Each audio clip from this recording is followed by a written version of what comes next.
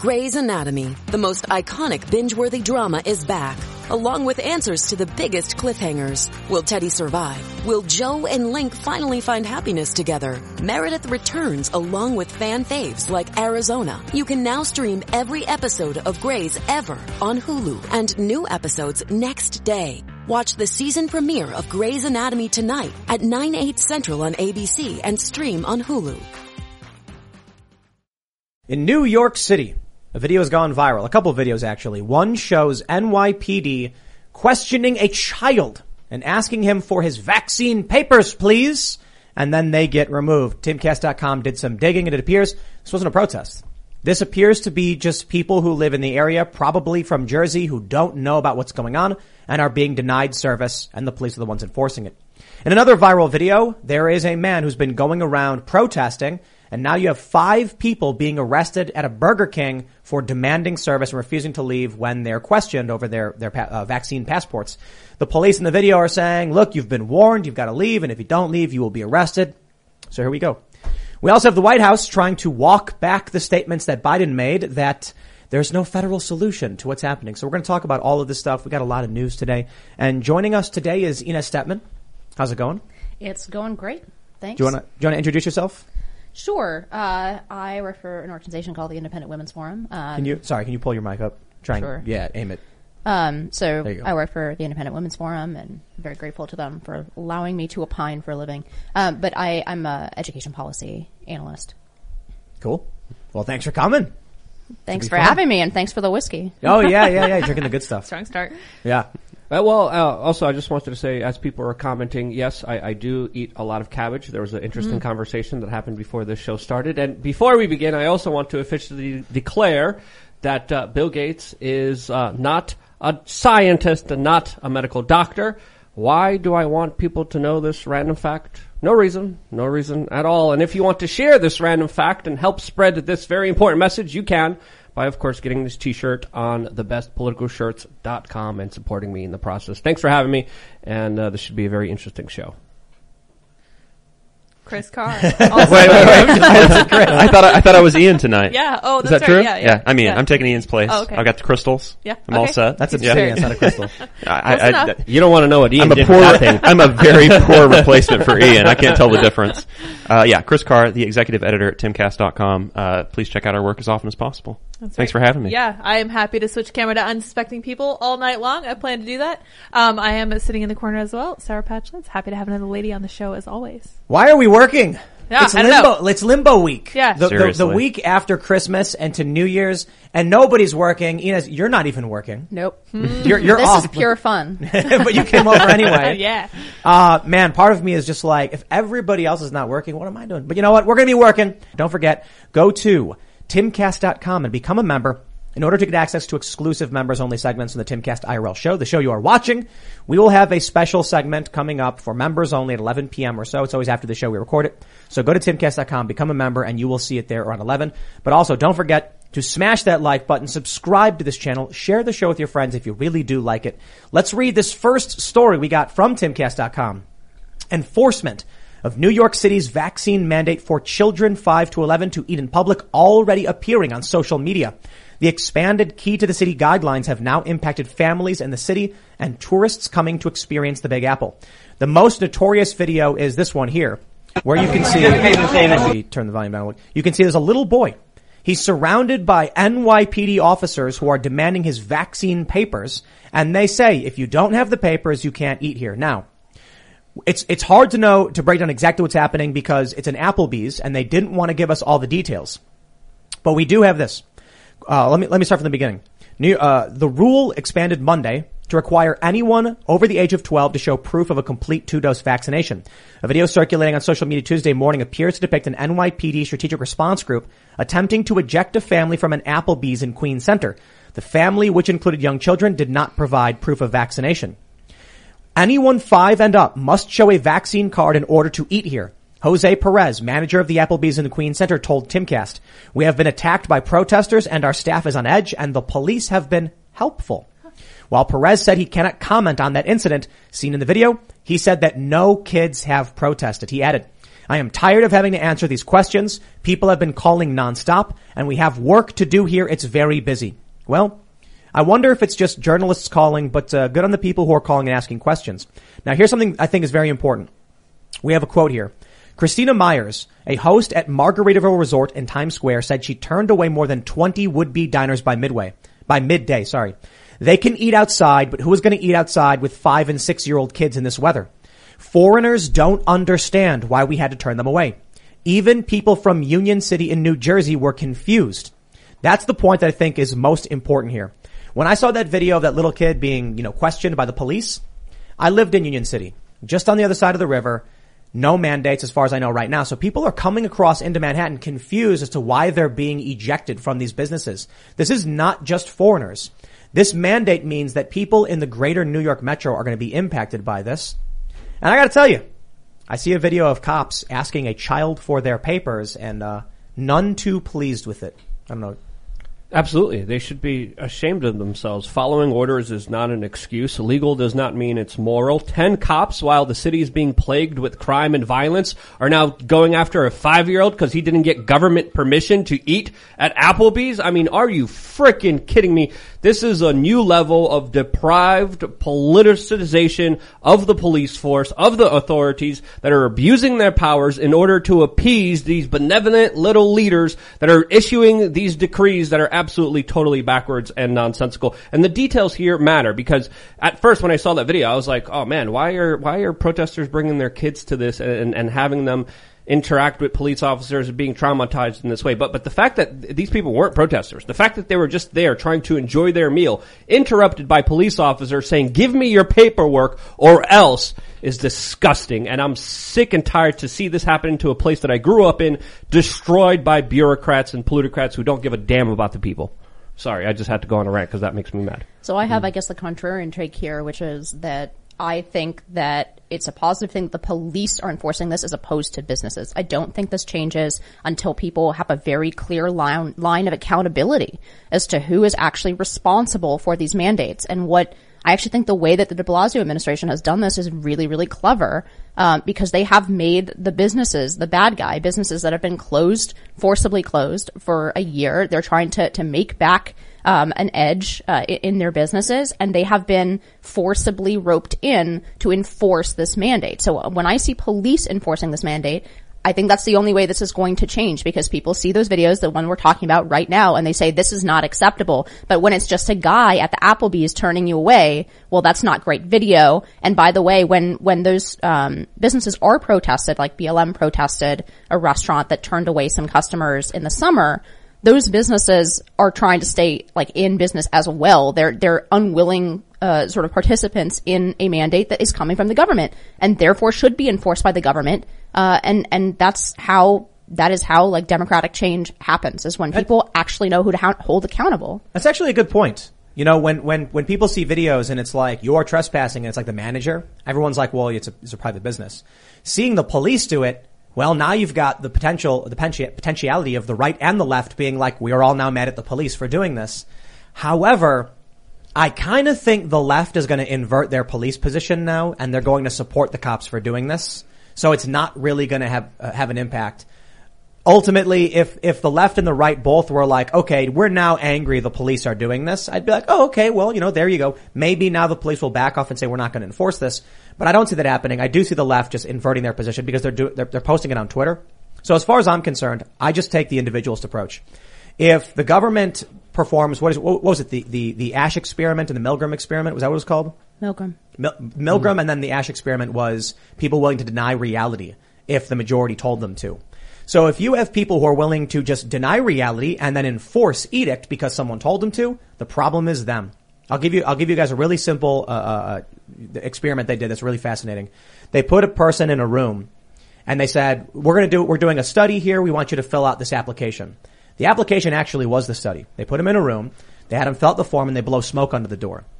When it was just one person in the room, they see the smoke, they run to the door, they feel it, they start yelling, there's smoke, fire, fire. The next group they put 3 people in the room. And what did people do? They saw the smoke, looked at the other 2 people, and then just ignored the smoke. So if you've got people looking around and seeing no one taking action, it solidifies the problem. Individuals simply need to step up and say, we won't do it, and you'll see people follow suit. I don't think the left's going to defend this because the images are stark here and they're very important. I mean, we're seeing a child being intimidated by dozens of police officers. This is not just one police officer enforcing this. The NYPD is bringing out dozens of police officers, men with guns that are going up to 5-year-olds and saying, hey, give me your paperwork or you're in trouble. That's disgusting. And this isn't just happening in New York City. This started in Italy. It's going on in Germany. It happened in France. There's a picture going around that is depicting French police officers interrupting the Matrix movie inside of a theater, going around asking people for their vaccine mandates, for their vaccine passports, for their government permission, domestic passport slip paper to be in a movie theater to watch a movie. I mean, imagine sitting at a movie theater, trying to enjoy a meal, and a police officer's giving me your paperwork, coming over your shoulder, breathing over you with weapons, violent men being like, give me what I want, give me compliance or else. They're interrupting the movie, man. But exactly. that's crazy, the nature of political power, and I think it's important that the nature of that political power is clear and open and on a video that people can see. I think, frankly, not just with regard to this, but with regard to many, many issues, the major problem in our institutions and in our political culture today is a lack of small d democratic accountability. And I think there's a reason they enlisted businesses to do that. It scrambles the lines of accountability. Nobody, to your point about people, being willing not to comply, a lot more people are going to be pissed off and willing not to comply when they see 5-year-olds being arrested than when somebody is screaming at the 22-year-old hostess at Applebee's. By no means. Yeah. I totally disagree with both of you because would the blue-pilled normies see video like that? They don't see it the way that we see it. They're going to look at that video and they're saying that poor child has an irresponsible parent that did not get 3 shots like I was conned into getting. And now that parent should be held accountable for not taking care of their child, being a responsible parent, and this is just fine. They wouldn't say conned. No, they wouldn't say that. Yeah, they'd be like, my kid did the right thing. Exactly. What a terrible parent. Exactly. I don't think there's a lot of people out there like that. I think there's a perception that there is a lot of those people out there, but I think that's carefully curated and manipulated. I think a lot of people are saying, hey, the first one didn't work, the second one didn't work, now the third one's going to magically work. Why? How? Where? Where's the data? Where's the science? What's going on here? A lot of people have some very serious questions that the medical professionals are not answering in this country, and they can't answer those questions, and that's leading to a lot of people being like, hey, why are we giving up our human rights? Our rights to even sit alone at a restaurant, our rights to be alone and watch a movie in peace to these bureaucrats that aren't keeping us safe in exchange for this bargain that we're making with them? Because that's the bargain. They promised, we're going to give you safety, we're going to give you security, just give us your human rights. Just give us your dignity. Risky freedom over totalitarian security any day. But what's the end result of this then? What, abolish the police? Everybody in New York gets mad at cops and says defund and abolish? No. I think this is the end result of this is when people start to actually feel the pain of the policies, they have an opportunity. This is still a democratic country. They have an opportunity to change those policies. And I agree with you. I think even in New York City, that there are a lot of people who are, let's say, not like the folks around this table, but are still, they see that video and they see like, this is going too far. This is a problem. I think there are still a lot of people who just don't pay attention, to how and in what like sort of mechanism this stuff is being enforced. And again, when they're asked by the 22-year-old waitress at Applebee's, they don't get mad. But when they see a 5-year-old child arrested by the police or harassed by the police, they do. And they start to actually think about whether or not that law makes sense. I mean, this is the Lincolnian thesis, right? The best way to get rid of a bad law is to enforce it strictly. That's a paraphrase. He didn't actually say that, but the gist of the speech he gave was exactly that. And he was referencing, fugitive slave laws, right? Which he was radically against. And he said, actually, if these laws are on the books, we should enforce them because that is how people will realize this is a bad idea. If we selectively enforce it or we muddy the lines of accountability, we have no way of actually changing people's minds and getting rid of stuff like this. So I'm glad to see the police enforce this instead of the waitress at Applebee's. It reminds me of that scene from V for Vendetta, when the inspector is like, eventually someone will do something stupid, and it shows the little girl skipping and she's wearing the Guy Fawkes mask, and so the cop shoots her, and then all the locals just walk up with like pipes and crowbars. When people start seeing 5-year-old children being surrounded by cops and questioned, having their papers demanded, I agree with what you were saying. You know, it's gonna set off a lot of people, probably a lot of moms, I'd imagine. And that's a huge powerhouse. This is what Steve Bannon was telling us. Yes, he's correct. Women control the political landscape. what did he say? The French Revolution didn't happen until the women came out of their houses and marched, and then it was like, uh-oh. So when I think you see these kids. There was a march like that before the Bolshevik Revolution too. Wow. See, there you go. That's it's what the International Women's Day is a celebration of. That's why it was originally celebrated by communist countries. It's the Women's Working March. Yeah, you see, I think little kids being surrounded by cops, you're going to have a lot of women who are going to be upset about that. Not only that, people are being sent off to camps in Australia. There's police officers walking up to individuals being like, we need to check your cup. We need to make sure that there's coffee in there, because if there's not, you're in trouble. What kind of world do you want to be living in where violent thugs with guns come up to you and demand for you to show them your coffee because you're walking down the street? Are you kidding me? That's not a world I want to live in. That's an absurd world, a world that, of course, is carefully put into place by top-down central controllers, and this is what they want, this is what they called for, and they're only going to get it if people consent and acquiesce to it, and I think a lot of people had enough. That's my perspective. That's how I think it's going. I think it's important that we make sure that there are still venues for people to express that they've had enough, because a lot of not only the COVID sort of regulations, but a lot of our policy is decided in this country by unelected bureaucrats.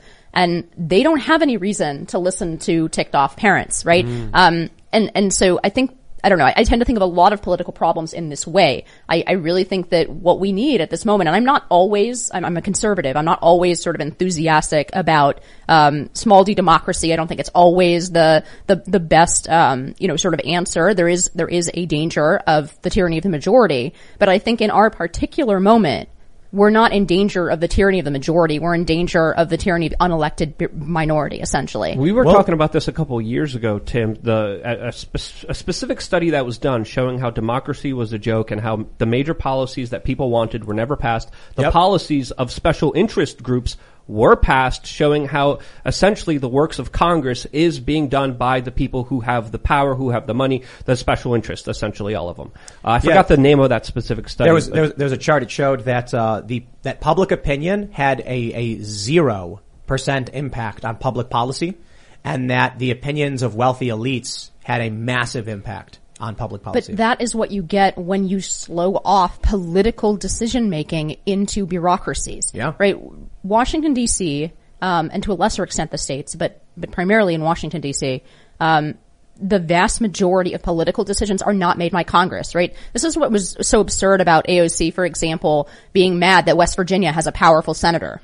The reality is the views of Brooklyn, right, are reflected much more in an elite class of, like a managerial class of bureaucrats. And those people are not responsible to the majority. Most of our political decisions are made either by bureaucrats or by courts, which are properly placed beyond democratic control, but they've gone beyond what they're supposed to be ruling on. Between those two things, there's a smaller and smaller space for the people to express any kind of opinion or displeasure with the direction of policy. I want to pull up this story we have here from The Hill. Biden says if medical team advises it, he'll issue domestic travel vaccine requirement. Now, Joe Biden is elected, but this, what you were just talking about how there's unelected, bureaucrats. I think another issue here is that there's rule by edict. So with these vaccine mandates in New York, it's an executive who just says, I'm going to do it without approval of the courts, without the legislature, legislative body. This is what we're getting now across the board. People like Biden threatening domestic travel requirement or domestic travel vaccine mandates. They're basically saying, we're going to do this anyway, and then it will get a good 3 months before the courts actually intervene and do anything about it. So it's rule by decree.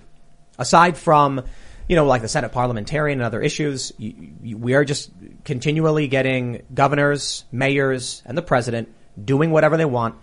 And there seems to be no recourse or opportunity for a redress of grievances. Well, Fauci just came out and said it the other night. He was just like, look, if it basically gets more people vaccinated, then it's a good thing at the end of the day. Yeah, he admitted the mandates are just kind of a way to manipulate people to get vaccinated. Totally against the Nuremberg Code. Exactly. Instantly. But he said it out loud. He said it was a mechanism. It was just a mechanism. It's a mechanism. It's not for your safety. It's not for your health. It's not for your well-being. It's not for you to look out. It's for you to buy a product. Mm-hmm. Not a violation of the Nuremberg Code. No? No. That's not true? The Nuremberg Code that people are referring to states that you have to consent to participate in a trial study. And so the argument is that because they're still doing long-term trials on the vaccine, no one's you're literally consenting to it. The argument, I understand the vaccine mandates basically are coercing people into doing it. So that's the gray area. I just want to clarify, I suppose. When you have an emergency use authorization for a vaccine, it's not in the same territory as putting a human being in a laboratory setting, and then, you know what I mean? That's what I'm trying to clarify.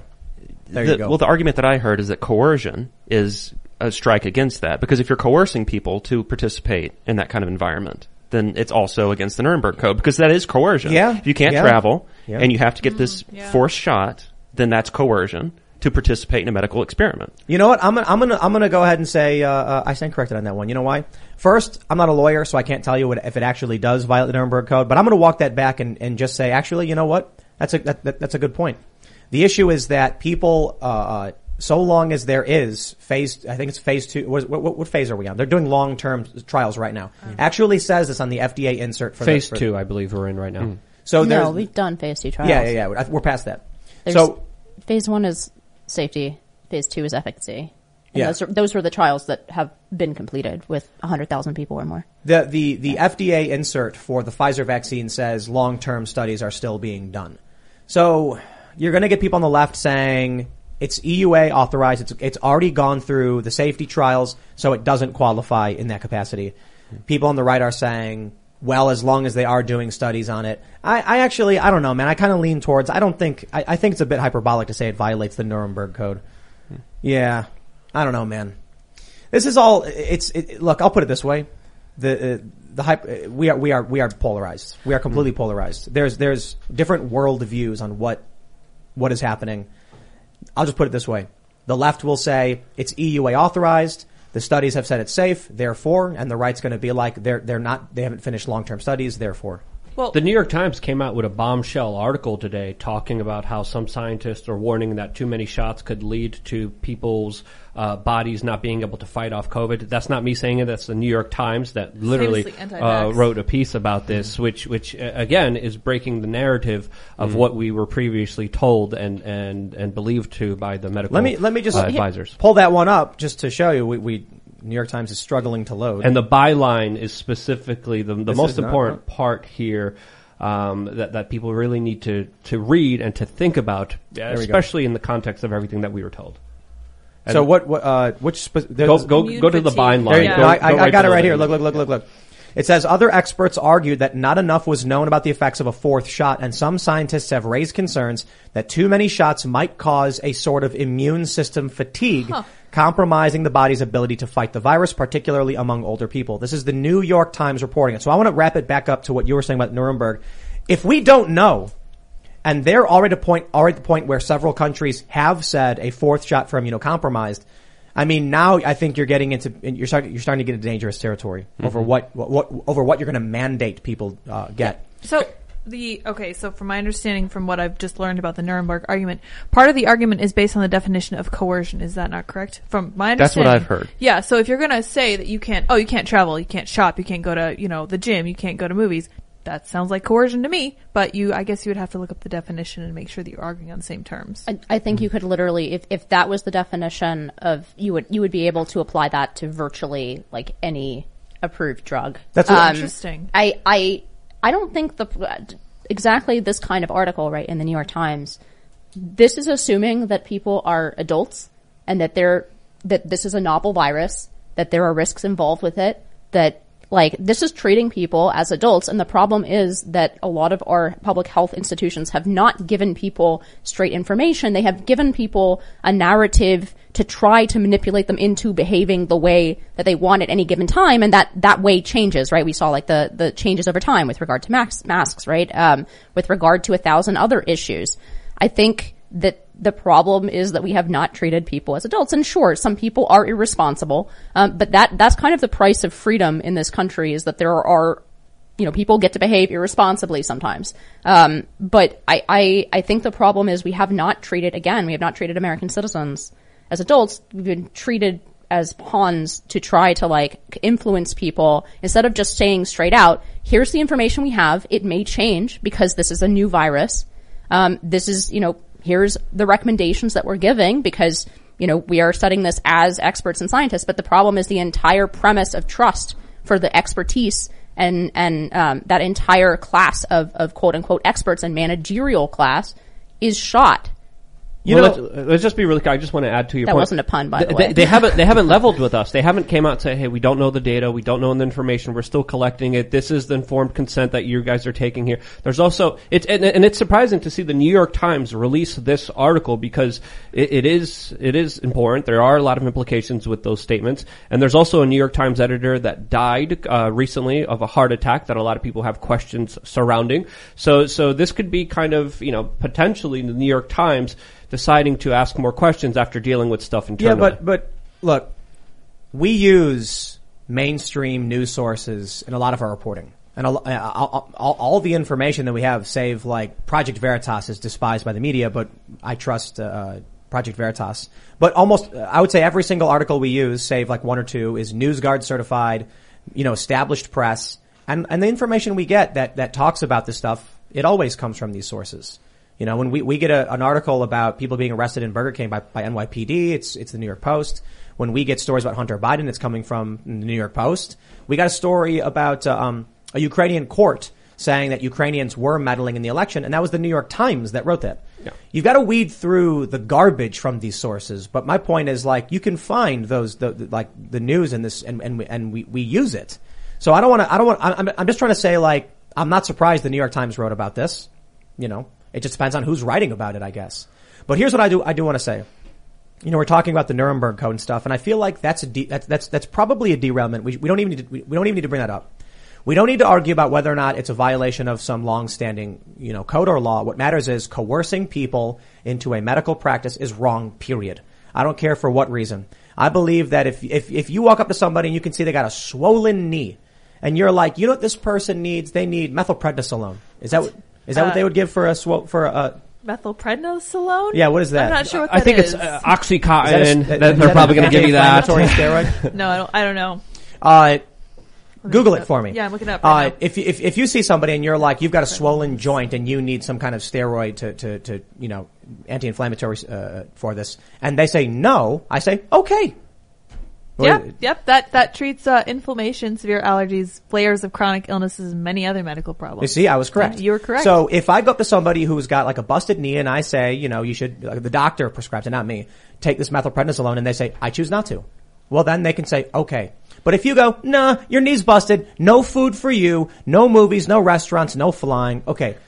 That's where it's like, let's not get into the weeds on the weird murky political stuff about Nuremberg or whatever, because we can just outright say it. Don't coerce people into taking medications. Yeah. Or if you're obese, imagine if you're obese or have an STD, imagine implementing the same restrictions on individuals for those lifestyle choices. I mean, I don't envision a society like that. Sorry, go ahead. No. So to me, I think the distinction then has to be, and I don't think you can avoid the whole discussion that way, because the distinction has to be things that injure yourself versus others, right? And now, especially in the last several months, it's become very, very clear that vaccinated people can pass this virus. And to me, that makes the argument for the other side much, much weaker.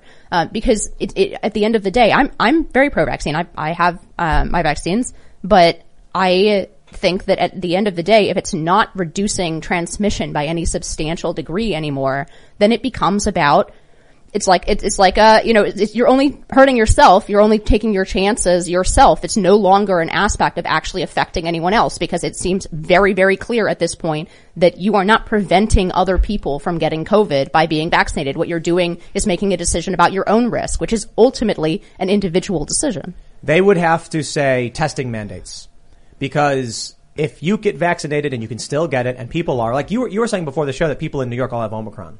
It's record breaking. There's like 50,000 cases or whatever. And it's bad. I mean, you're saying people are like flat on their back, like, I'm sick. Yeah. I mean, it's like a bad flu. I mean, I just got over it. I caught it at a dinner party. Happy birthday to me. It was my dinner. But all 7 people there, were vaccinated. Every single person was exposed. The only person who didn't catch it, fortunately, or at least only had the sniffles, one person who was the most medically fragile. So I'm really, really glad that he did not. But everybody else got sick. It's very, very clear that this is not stopping it. So there's no justification now. There has to be some balance between if you're affecting other people. This is sort of the negotiation of a liberal democracy, how much, the negotiation between the individual and the common good happens. There is no negotiation anymore, to my mind. If you are not reducing the infection rate in the general population by being vaccinated, there is no argument. We've been hearing a bit in the media that it's milder. And there was one viral story saying it's like runny noses, but you were saying it's actually worse than that. Like Luke brought it up earlier. He said it's like mild, and then you said. Well, I had friends who had it who just described it as a kind of runny nose, just like a cold. But that's my experiences. Your experiences are of course different. That's not what I've seen in New York City, but obviously that's anecdotal. But I think but worse than a runny nose. Yeah, like flu. Like bad flu. Most people I know who caught it, it's a week or two in bed, high fever, feeling miserable. This is just anecdotal though. I can't. Right. I can't I just thought that was interesting too because, before the show, Luke had mentioned it. Every anecdotal story I've heard on like Twitter is like, these people are saying, I'm triple vaxxed and I was floored by this. And then I see people posting, images from news stories where it's like, it's not that bad, it's mild or whatever. I look, I don't know what we had. I'm assuming we had Delta when it came here. Worst sickness I've ever had. Do you know? I didn't think I was like, my life was on the verge of dying. I thought I was going to be in the hospital, to be honest, though. Yeah. You were in a very serious and Ian situation. was bad too. Yeah, Ian was bad as well. I was taking different stuff, but that's a different story. Do you know if your friends, were specifically tested for a variant, or do they know which variant they had? I mean, at the time, it's pretty clear what's circulating in New York City. And it also the fact that there was still some transmission protection with Delta, and the fact that like every person that it has either 2 or 3 shots is catching this makes it seem much more likely that it's Omicron. Well, New York City is one of the most vaccinated places in the world, and on December 26th, they had almost 25% of all cases in the United States presented here. And in South Africa, there's also a lot of preliminary data suggesting that this new Omicron variant is getting rid of the Delta variant and is creating a lot of people to have natural immunity. And then a lot of people are reporting that South Africa is on the up and up right now, and that they have reduced a lot of hospitalizations, a lot of admissions, a lot of deaths have fallen off completely in that country. I think we're going to see a spike in the next few weeks in hospitalizations, even if it's much milder, which I actually do believe. I think some of the data from South Africa is not particularly helpful for the United States because we are older, fatter, and we have a totally different percentage of vaccinated people South Africa has very little vaccination. So the data that's coming in from the UK, I think, is probably more relevant to us. And there seems to be good reason to think this is substantially milder and it's resulting in a smaller percentage of people going to the hospital or dying, but a smaller percentage of a very, very large number if you are having 20,000 cases recorded a day, which means that the actual caseload is much higher than that, right? You're still going to see probably an increase in hospitalizations. I hope not, but I think you're right though. I think after this, a lot of people will have natural immunity, which is something that is, for some reason, only America doesn't talk about natural immunity. European countries consider it's part of the policy calculation. Israel keeps it as part of the policy calculation. There's no reason other than bias and ideology, as far as I can tell, that natural immunity is not part of the conversation. And no in the talking United about States. Early treatment as well, which is ridiculous. We all heard Joe Biden the other day say there was no federal solution to this. And I mentioned that was a massive statement. I saw people tweeting saying, oh, Joe Biden's giving up. And I'm like, no, it's bigger than that. Because he's basically saying everything they're pushing at the federal level is not going to be a solution to the problem. And now we have the story. Now get rid of your mandates, Joe. Ron DeSantis' office joins Kristi Noem and a host of Republicans demanding Biden get rid of useless, sweeping nationwide rules after he admitted there was no federal solution for COVID. When you look at Florida, and they have some of the lowest case rates in the country, cases of COVID, it's been going up. And then you look at, say, New York or California or Illinois. When you take a look at the mass exodus from states, it's clear. The economy is being destroyed in these states that are locking down like crazy. And it doesn't appear to be affecting the rate of transmission. In fact, the lockdowns may have actually made things worse. We saw this last year. Can't believe it's been 2 years of this. Last year when they said being confined indoors with recirculated air could potentially put you at risk. That's why people going out and protesting or whatever, they said we're less likely to get it because they're outside. Well, if Joe Biden is really meant it, there's no federal solution. DeSantis, Noem, and all the Republicans are right, and we should end all these federal policies. All of them. Absolutely. 100%. Well, that's the American system. So in terms of previous pandemics, serious pandemics, now we've been lucky that since the Spanish flu, there's only been in 1957 a not as bad pandemic. But we've been lucky essentially that we haven't had a major global pandemic, which is, I realize, redundant. But so if you go back and look at, for example, yellow fever pandemics, outbreaks in the early United States, there are some very heavy-handed responses to that, but they were all state and local. So like, for example, there was a barrier set up between New York City, and Philadelphia because yellow fever was spreading so aggressively. People got turned out of their homes, and their property was burned because that's how they thought the yellow fever was spreading.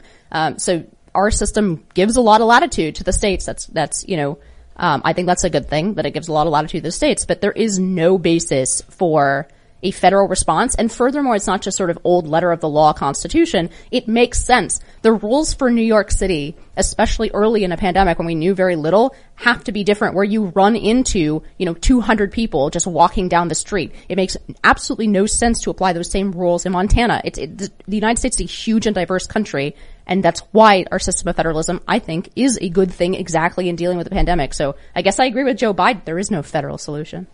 Well, we have this from the Daily Wire. White House rushes to walk back Biden's admission of no federal solution to COVID-19. Damn, I thought I was going to agree with Joe Biden for once. On Monday, despite his earlier promises to shut down the virus, Joe Biden informed governors there was no federal solution. After his reversal of one of his key campaign promises sparked a huge backlash, the White House quickly moved to walk back his acknowledgement on that policy on Twitter. The White House attempted to laud the support provided to state governments by the Biden administration. Quote, the Biden-Harris administration, I don't know if I do this, is making sure states have what they need to tackle COVID, including 1,000 additional doctors and nurses, stockpiling millions of gowns, gloves, masks, and ventilators, adding vaccine and booster capacity, the White House tweeted, and more. Well, I think you can interpret it that way. They're trying to walk it back a little bit. Because I think when Joe Biden said there's no federal solution, a lot of people took it to say it was the white flag. Like they were giving up. And now they're like, no, we're still doing something. But I think the cat's out of the bag. The moment Joe Biden said that, he basically said Fauci's ideas, domestic travel bans, mandates, whatever, irrelevant. Yeah, but what are they doing? They're like, hey, we're going to give people gloves. That's a federal, what are you doing? No. That's not federal at all. No. If you really want to do something, there's a lot of things you could be doing, especially when it comes to building up people's terrains, helping people, have proper immune systems, talking about diet, talking about exercise, proper sleep, getting rid of stress, stopping the fear mongering. There's a lot of things that they could be doing, but obviously their only bottom line is we have a product, you got to take this product, and that to me is ridiculous. And to see them kind of backtrack with this and this kind of lame attempt, just shows you how fragile this administration is, how susceptible it is to criticism, and how absolutely weak it is. It should absolutely be a state's issue. And we saw the different states approach this differently. Florida did a lot of things differently than New York did, and a lot of people argue socioeconomically and also medically, Florida made absolutely the right moves. And I think the more we decentralize power and authority, the better off we're going to be. The people will have more choices, and the people are going to be represented a lot better than the federal top-down bureaucracy, which obviously prioritizes a product over everything else. But the data proves it. Just real quick, sorry. Sure. And we'll get into this in a second, but people are fleeing California and New York, and they're going to Florida and Texas. Absolutely. Because of the state issues, because their economies are open, they have economic opportunities, they don't have restrictions, they don't have mandates, they don't ruin people's lives in the name of selling a product. Let's call a spade here. Well, on that subject, more people left California than went to Florida. And I think it was like over 200,000 people went to Florida.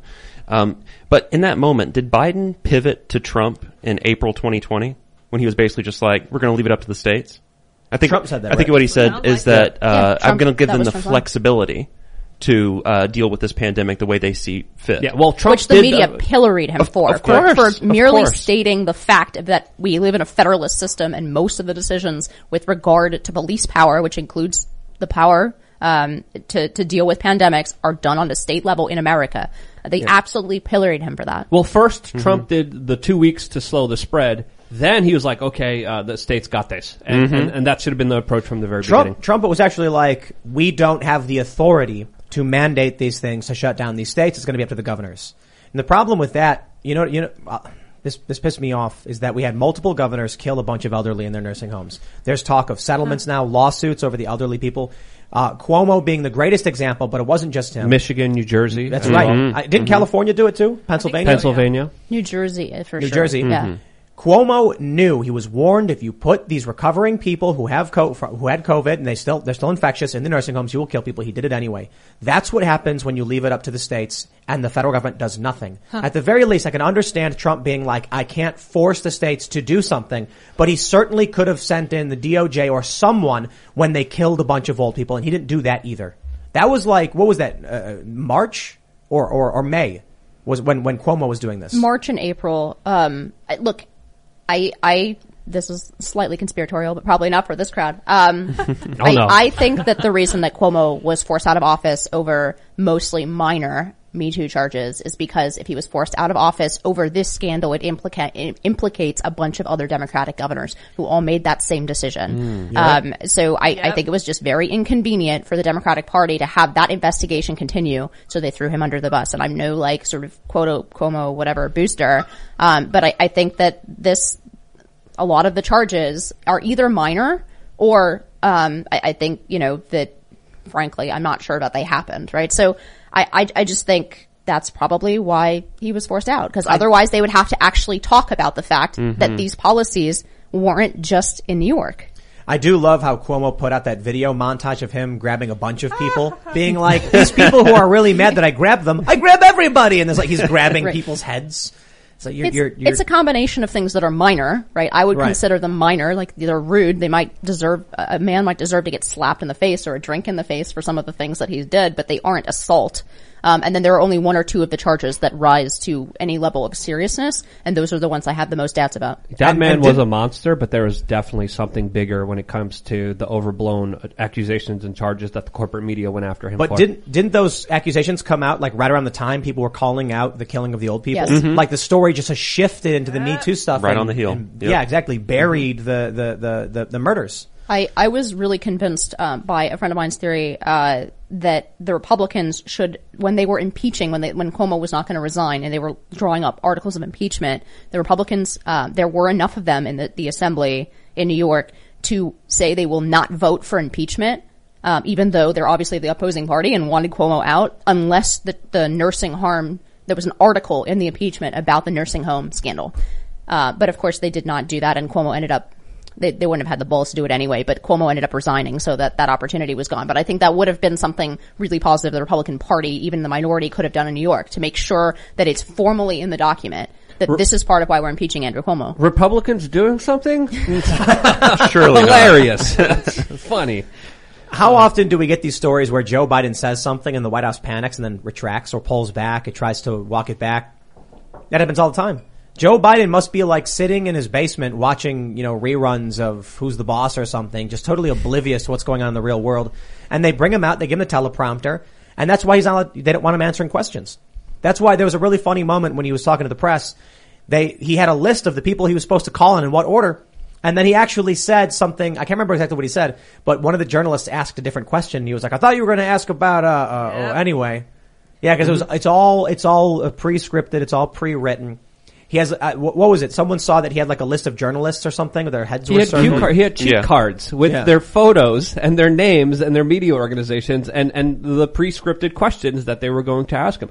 All of it is, it's a show. It's all entertainment. Yeah. It's Hollywood for ugly people. I want to tell you, my friends, the media works. It does. I often say that this conflict we're facing, the culture war, has to do with the people who are paying attention and know what's going on and the people who don't. The people who only watch mainstream media or CNN have no idea what's going on. I can sit here and have very different opinions from you, Inez, but we agree on reality to a greater extent, and that's why we're probably having a conversation. People like these more lefty individuals, we pulled up the Twitter bias of, say, Vosh, who's a leftist commentator. He consumes 95% leftist sources. Yeah. Whereas most people here on the show, it's a balance of left and right. I want to show you this. I saw this on Reddit. r/political humor.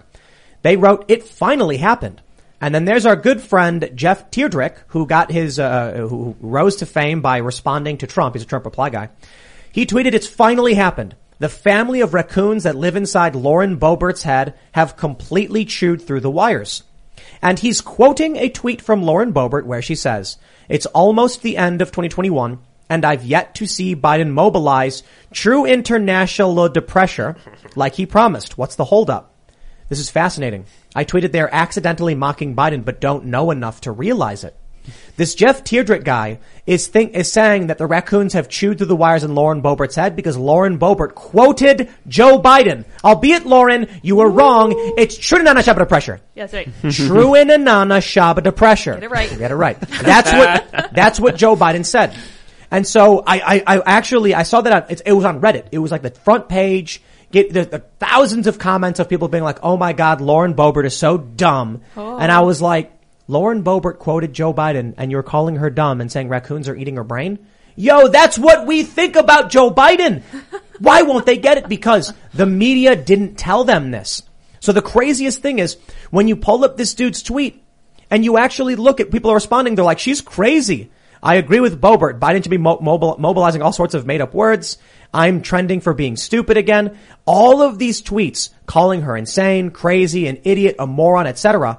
You only need to replace Lauren Boebert's name with Joe Biden because that's who she was mocking for saying true and anana shabba pressure. He also said Batacalf care. I don't know what that is either.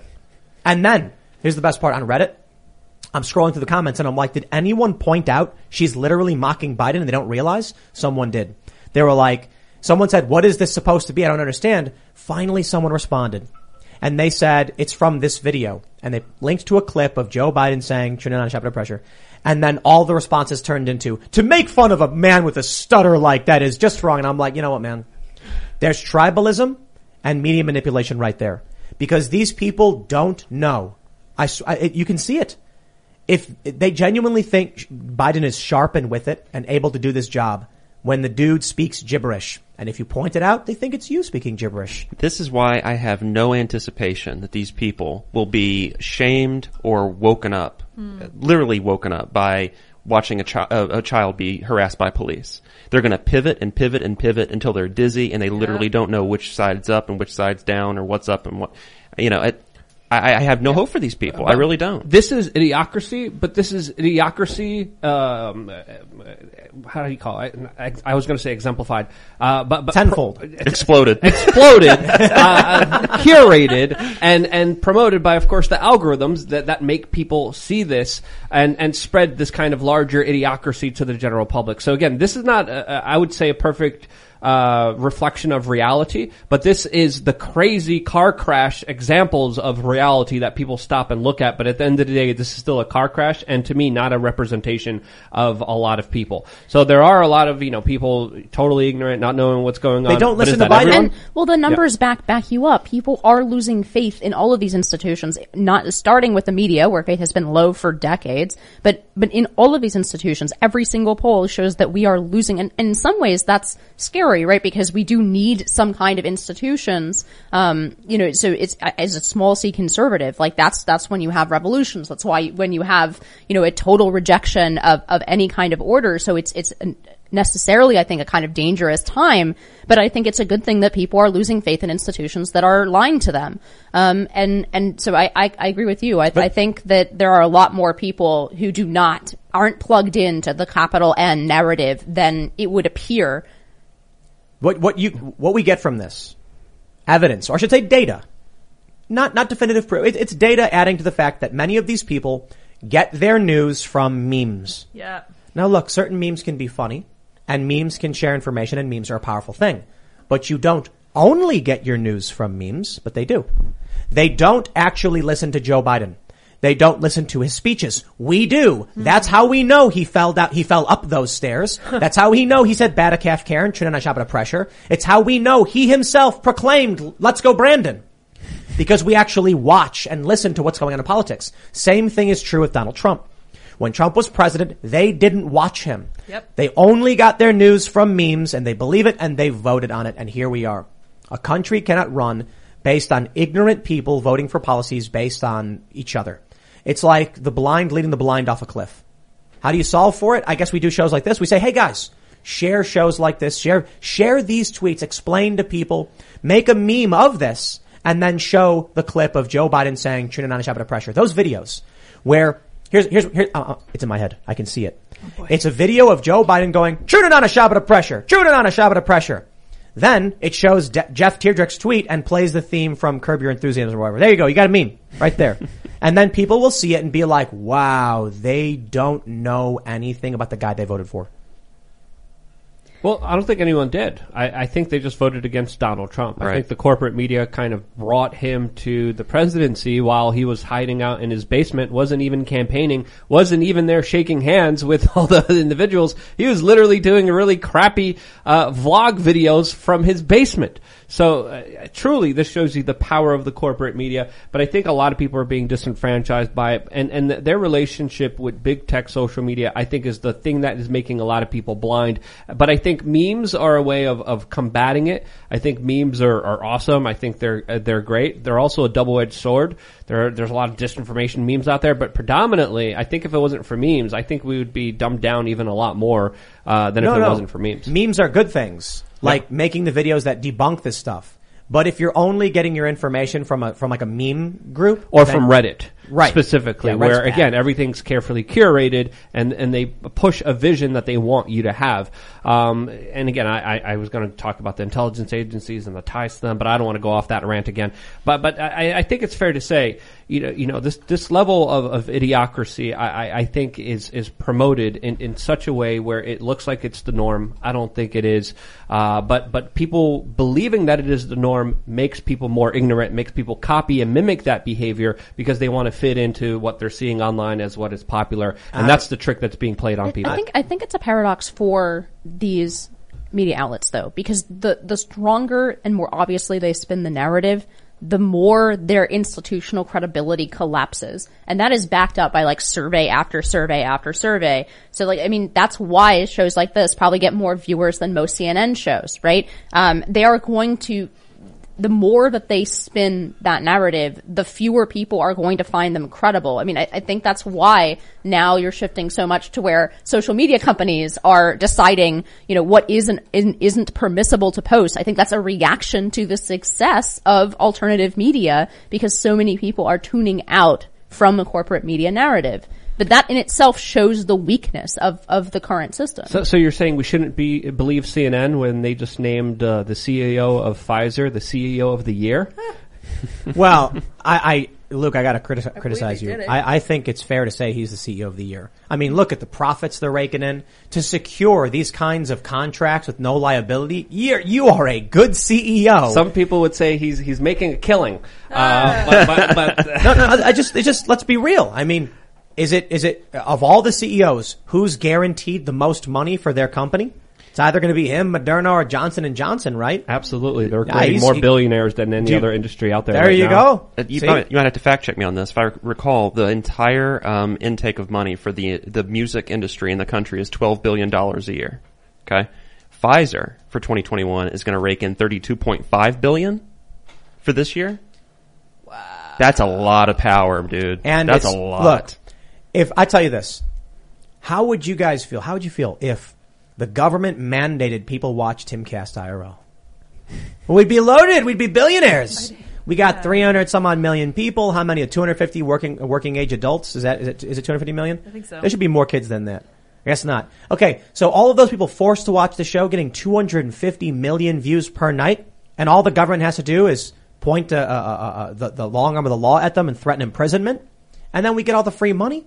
Look, you'd be a great CEO to force your product on people, right? Absolutely. Well, that's what health insurance companies Yeah. have Exactly. under Obamacare. Yep. Pesky seatbelts.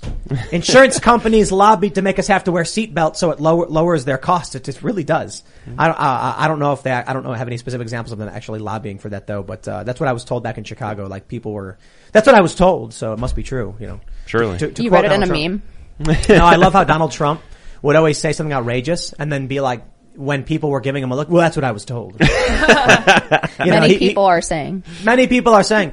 No, when I was younger, I was out. People are talking about the click it or ticket stuff, and what I was told was that insurance companies lobbied so that when accidents, because accidents are going to happen no matter what, insurance companies got to pay out the medical But if you lobby for seatbelt laws, it does reduce the amount of overall costs on the healthcare system. New Hampshire is one of the few places in the United States where there's no mandatory seatbelt laws, and they have some of the cheapest car insurance out there in the nation. So there's that. But again, there's of course exceptions to the rule. There's also some, I don't know about sort of who lobbied for what, but there are a couple sort of out there studies that I can't necessarily endorse because I just don't know enough about the subject, but I have read a couple studies that show that mandating seatbelts have made people more reckless drivers. People feel safer, they drive more recklessly. So there's a feedback loop. I cannot speak to the veracity of that though. Luke was mentioning intelligence agencies and social media. And so we have this story that's been going around from the Gray Zone. This is written by Kit Klarenberg and Max Blumenthal. Now, you can absolutely argue these individuals have their bias. I believe that they have a leftist bias. But this is an interesting story. Leaked files expose Syria PsyOps veteran astroturfing bread tube star to counter COVID restriction critics. That is a mouthful of a headline. Now, I don't know if this is true. I'm not familiar with the Gray Zone. Take it all with a grain of salt. But they write, by covertly recruiting popular YouTube influencer Abigail Thorne to counter growing opposition to UK government COVID restrictions, PsyOps pros are bringing home the tactics they honed in the Syrian dirty war. Leaked documents have revealed a state-sponsored influence operation designed to undermine critics of the British government's coronavirus policies by astroturfing a prominent founder of the BreadTube clique of anti-fascist YouTube influencers. The project aims to conduct psychological profiling on British citizens dissenting against policies such as mandatory vaccination and lockdowns, then leverage the data to establish a YouTube channel that portrays these critics as dangerous super spreaders of disinformation. Interesting. I was accused of spreading election disinformation and conspiracies because one time I retweeted somebody on Twitter and they happened to have been wrong.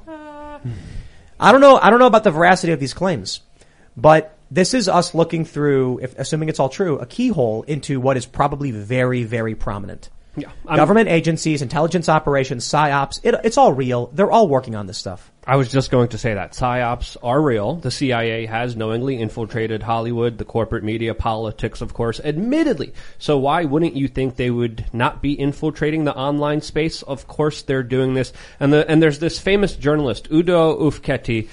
He's a German journalist who literally came out and whistleblowed. He was one of the most prominent, most important journalists in all of Germany. And he said, the CIA came to me. They wrote articles in my name and they told me just to hit publish, and I did many times. So the CIA was this guy's name? Udo, E-U-D-O. E-U-D-O? Udo, that's his first name. Ulfketi, U-L-F-K-O-T-T-E. Came out and said, hey, I was told by intelligence agencies to regurgitate these talking points, and I did. And so we got it. We got his Wikipedia page pulled up. So if they're doing this with corporate media, you think they're not doing this with social media? Obviously they are, because that's how they influence a lot of their policies that they want to institute. Look, Wikipedia says he was a conspiracy theorist. Yeah. So that means everything he's ever claimed is clearly false. Of course, Wikipedia is always true no matter what. He maintained, this according to Wikipedia has this, he maintained that journalists, including himself and leading newspapers, published material that had been fed to them or bought by the CIA and other Western intelligence and propaganda agencies. He was an assistant editor at the German newspaper Frankfurter Allgemeine Zeitung, pronouncing that wrong, for several years until 2003. Between 1997 and his death, he authored a dozen books, including a number with populist themes. Perhaps. I'll tell you this. I don't know this guy. I don't need to trust this guy. If you think intelligence agencies aren't seeding stories, you're the conspiracy theorist. I'm sorry. You'd have to be a conspiracy theorist to believe none of that is going on. Russia does it. China does it. Even small countries do it. Small countries that we don't think would be an issue for us. They all engage in these kind of psychological operations and manipulations. And we get reports on it. Here's the funny thing. We get stories where it's like, the CIA said Iran is engaging in manipulation campaigns. Yes. Why wouldn't the CIA be doing the exact same thing? Why wouldn't any other intelligence agency be doing the exact same thing? In the 1970s, there was congressional hearings with members of the CIA admitting that they have agents within all the major top news organizations. A lot of people attribute this incorrectly to Operation Mockingbird, but that's a separate thing. That's a separate issue. There was congressional hearings. You could watch the videos of CIA officials saying that they have infiltrated the top echelons of the corporate media, and they are using, of course, that power of the corporate media in order to spread their stories, or AKA disinformation. But that's also how like a bunch of agencies operate anyway, i.e. leaks from agencies. Not just leaks. And to specific media outlets, the relationships between, bureaucrats and agencies. I mean, that's always a problem, particularly for Republican administrators, Republican administrations, because the bureaucracy is so overwhelmingly Democrat. But theoretically, if somebody like Bernie Sanders, for example, were to get in as president, you would have the same problems because the bureaucracy is sort of like technocratic neoliberal left overwhelmingly. But I don't think that that's unique to the CIA. But we're not talking about leaks. We're not talking about leaks. We're talking about CIA agents implanted in the corporate media. I'm saying that the stories that you read are also seeded by people in agencies, often in service of like interagency dispute, right? What they allow out about the administration then, helps them take down somebody in a sister organization, a sister agency that they don't like. I mean, there's a huge problem with in this incestuous relationship between media and bureaucracy. Let me tell you how much worse it is. You think it was bad back then that intelligence agencies could get someone from their, division to work at a news organization, infiltrate? Ooh. YouTube, Facebook, Twitter, TikTok are going to make it so incredibly easy for intelligence agencies to control the narrative and control the world. You have no idea. I'll make it very, very simple for you. All they need to do is have access to YouTube, and they simply say, we want this channel to be on the front page. Done. So when you have 1 million channels, and you have one guy who's, Alex Jones, talking about all of these crazy things, some of which strangely turned out to be true. They simply say, get rid of him. And then he's gone. And then you get other channels. They're like, this does advance, or at the very least doesn't interfere with. If you are advancing what they want and pushing the narrative they want, all of a sudden your videos are appearing on the front page of YouTube. You don't work for anybody. You have no handler. You don't know why. See, back in the day when media organizations were few and far between relative to today, they needed to figure out how to seed stories. So it could be leaks, it could be overt, it could be liminal, it could be superliminal, or it could be subliminal. Nowadays, they have 1 million channels to choose from, and all they have to do is be like, buy ads on this channel. This person will make a bunch of money, they'll produce more content, and then we'll tell YouTube to put them on the front page.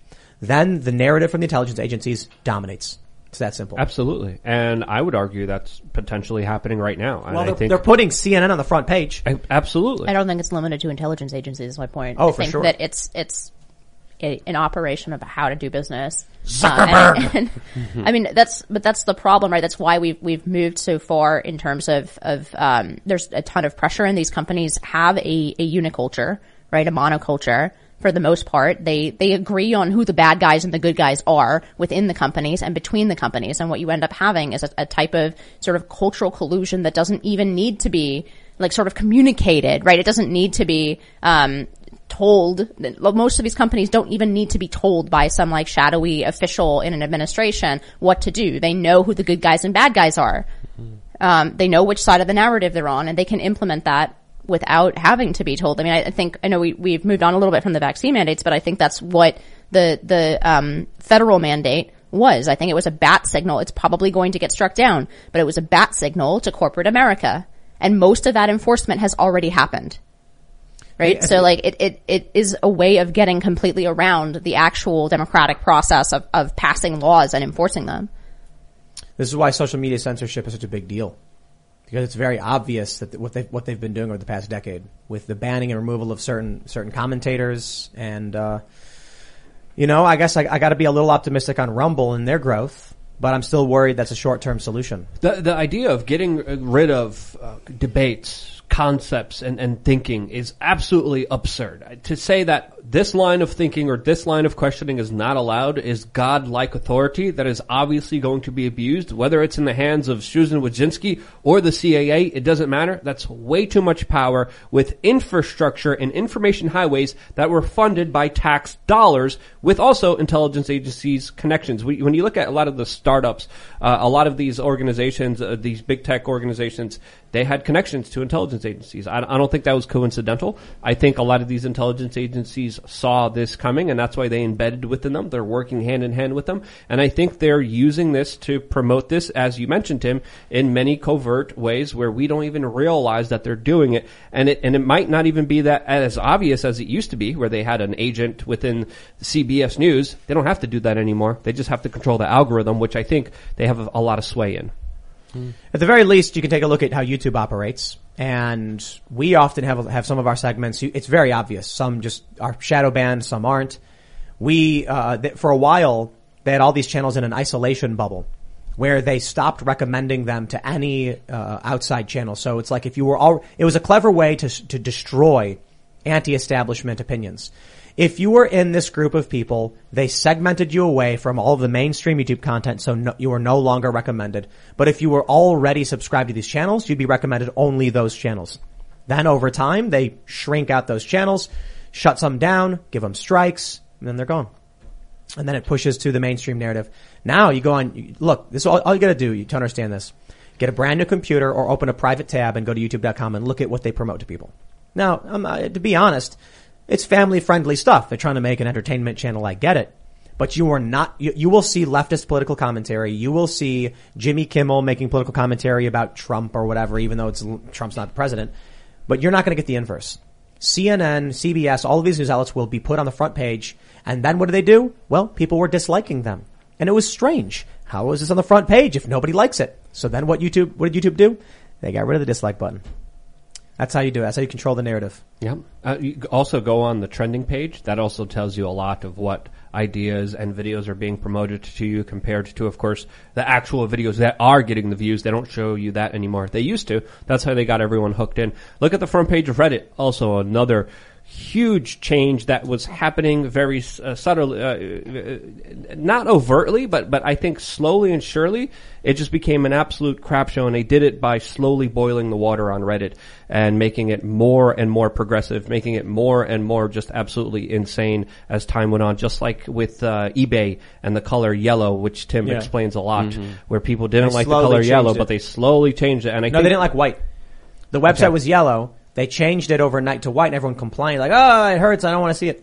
So they changed it back, and then every day they slowly made it white until a year later it was white and nobody cared. And I think that's also happening with our kind of consciousness and the information that we're getting from a lot of these big tech platforms that are only getting crazier and crazier and crazier by the day. And I think that's exemplified with people getting crazy and also us dealing with a mental health crisis that we never ever had before when it came to the onset of social media. Yeah, the great Jordan Peterson broke that down in an interview at some point in time where he was just like, if I shove you, you're going to fight back. But what I have to do is just kind of take an inch towards you, and then another inch, and then before you know it, I've pushed you wherever I've wanted you to go to begin with without having to take the measure of shoving you. Yep.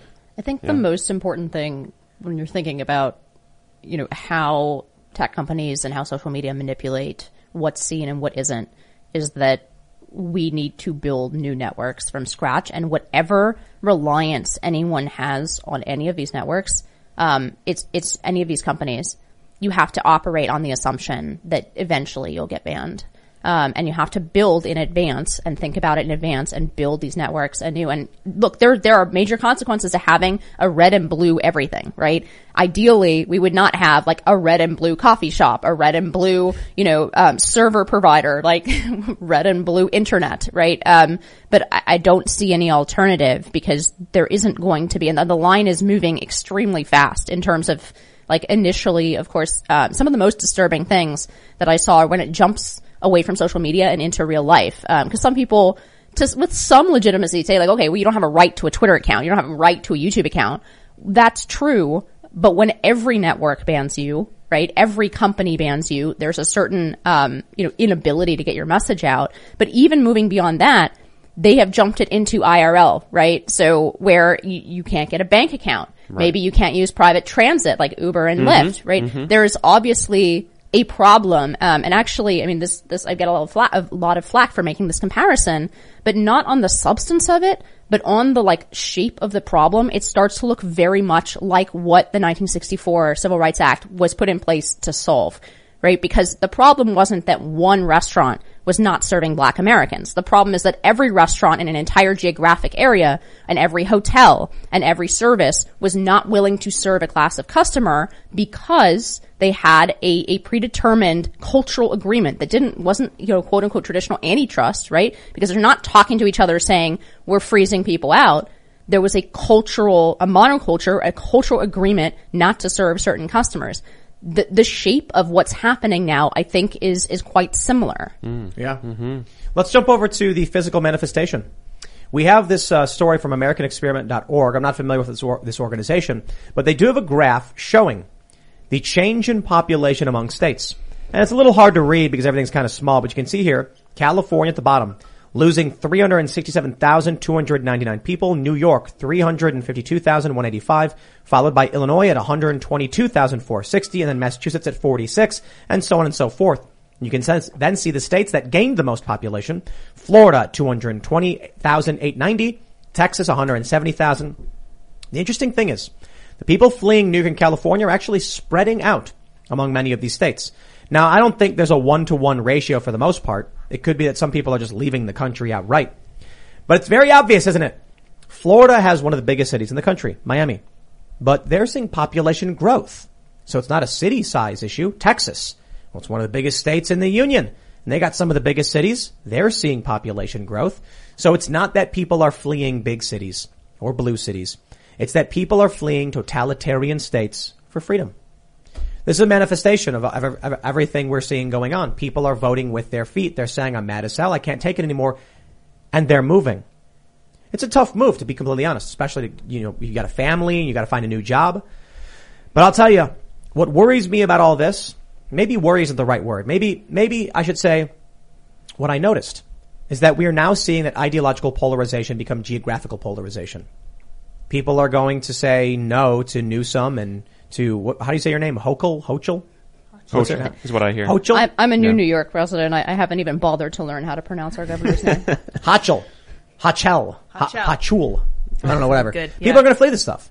And I'm worried about what happens next when you then have a city that is 99% Democrat and another city that is 99% Republican, and they're just going to be like, y'all aren't welcome here, right? You're going to have that social contract you were mentioning just a moment ago where one group says we don't serve that other group of people, but now it's at the state level. But it's even happening between blue states. Like you were saying earlier, like Union City, New Jersey can't go into the city like they've been doing their whole lives. Because New York City is essentially saying you're not welcome here. And your 5-year-old's not welcome here unless you do what we say. And you soon might not be able to travel to those particular states. Right. As interstate travel could be vax mandated soon, which is absolutely people crazy. they've been talking about putting up state borders. I mean, this sort of happened last year when police set up checkpoints between Connecticut and New York because they were worried about New Yorkers fleeing to Connecticut. But I think we actually might see it happen. I mean, Europe to a certain degree has had some border checkpoints, but that's because we're countries, not states. The U.S. hasn't had that. Which amendment is it that allows freedom of movement? Is it the 14th? You can freely move between states? The right to travel is pulled, I think it's under the 14th Amendment. But yeah. I think the essence of it is one of the liberties, right? That the states cannot. I wouldn't want to be in a state like, I don't know, California. It's a court-invented doctrine, the right to travel. But yeah. But the thing with California, it's not necessarily just a totalitarianism, although that does play a role in the thing I'm about to mention. It's just not being able to afford to live. You literally just can't afford to live in California right now. In California, it's, I think, a much longer trend than in some of these other places. In California, there's a vicious cycle where the middle class is being pushed out. It's impossible to live in California increasingly as a middle-class family, as a combination of sort of economic benefits and detriments. California is becoming extremely polarized between very wealthy people who can afford the costs and then a dependent class of poor people who are dependent on the state and the programs. That's a much longer term trend in California, although I'm sure it's accelerated now, but I'm not sure how much, like, for example, and it's not population normed, so it's hard to say. Like, California's just a much bigger state, so a smaller percentage of people, could result in a very big bar graph. But my impression is that California has faced this problem for quite a few number of years, even before COVID, and particularized on the middle class, which makes the political situation worse because the middle class is the Republican base in California. So like the politics are becoming more unidirectional extreme as the middle class is getting pushed out. And it's probably why their borders are wide open as well, so they could fill in the void. California actually discussed a huge tax. This was like 10 or 15 years ago. They discussed, which would be wildly unconstitutional, but they discussed essentially a seizure of half of your assets when you exit the state to try to keep people from leaving. Oh yeah. Well, it was like up to 10 years after you leave, they could tax you. And like, good luck sending your tax agents to my state. This is important though. Florida has 21 million people and California has 39 million. So California, if you were to normalize, for population, California is losing a lot of people relative to what Florida is gaining. You can also take a look at some of these other states that are smaller, like Mississippi or Maryland. When Maryland loses 19,871 people, Maryland doesn't have that many people relative to California. Yeah. So you got to understand population density as well. People are fleeing these blue lockdown states for non-lockdown states for the most part. Not completely, but for the most part. So DC is very small in comparison even to all the states. So I would guess that if you norm this by population, you would see DC be on par, if not beating out New York and California for fleeing, especially since the barrier to leaving in DC is so much lower because you can just move across the state line and still keep your job, keep your commute, keep your everything. DC has 692,000 people. So I'm not going to pull out a calculator and do the normalization, but you get the point. I was trying to see where New Hampshire was on the list. It's in New the Hampshire's middle, gained, but it has a very small population. But it's gained, I think, around 13,000 people. That's pretty significant. Look, I lived in New York, and I told people I was getting out because I saw how bad things were getting politically. Look where they are now. And then I moved to Jersey, and then it was still bad with the bombings and the police killings. Moved to South Jersey, and then the riots happened. They crossed the bridge, and I said, I'm going to the middle of nowhere. Yeah. I moved out of New York City as well. I couldn't handle it. I was like, this is absolutely crazy to be living in there. I don't know how you moved to there. Well, I moved from DC, so. There you go. All right, so it's an improvement. It's an improvement. From a swamp to a rat-infested sewer. I mean, I'm a city person. I love New York City, despite some of the crazy politics. I've never lived really in a place where I agreed with the majority of my neighbors. But I think in terms of this moving and the decisions that people are making about, geographically becoming more stratified, I think the real key would be using, like what you guys are doing, right? Using that move to build something new, to build those networks, because a lot of these forces are national, right? If everybody moves to West Virginia, even if they don't bring their liberal politics with them, even if it's only conservatives, for example, or people who oppose lockdowns or whatever it is, moving to West Virginia, a lot of these forces are national. West Virginia is just 20 years behind in terms of being, sort of shaped, to your point about the shades of moving from yellow to white as the background color. If these moves are not, progressives are losing. I think that they still control, when you still have corporate media control, you have control of your bureaucracy, national bureaucracy, you have control of most of the culturally producing institutions, not the least of which are the academy and the K-12 schools. So for example, even in red states, public schools and the district officials are at least a standard deviation or two to the left of the population. But this is These why things move entire states, even red states, left over time. This is why the left is so freaked out about the right's assault on critical race theory. Because progressives don't have children, they have yours. I don't remember who told us that, but it's a good point. Yeah. Conservatives have way more kids than liberals, and liberals are more likely to abort their children, meaning if you just went by family, you would have substantially more conservatives in 20 years, and the states would be turning red. However, the left, probably understanding this, has sought to indoctrinate the children of more conservative-leaning people. With conservatives now figuring out what's going on with critical race theory, this completely threatens everything about the left. They don't have kids. And I'm not making that stat up. I've done a bunch of stories on this. Back in 2000, there were several studies.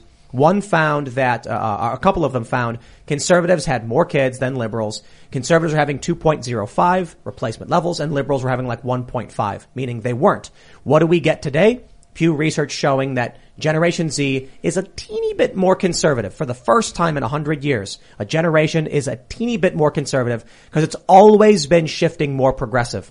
It's not because kids are, getting woke, are getting red pilled or getting woke or whatever. It's because there's more conservative families who had more conservative kids.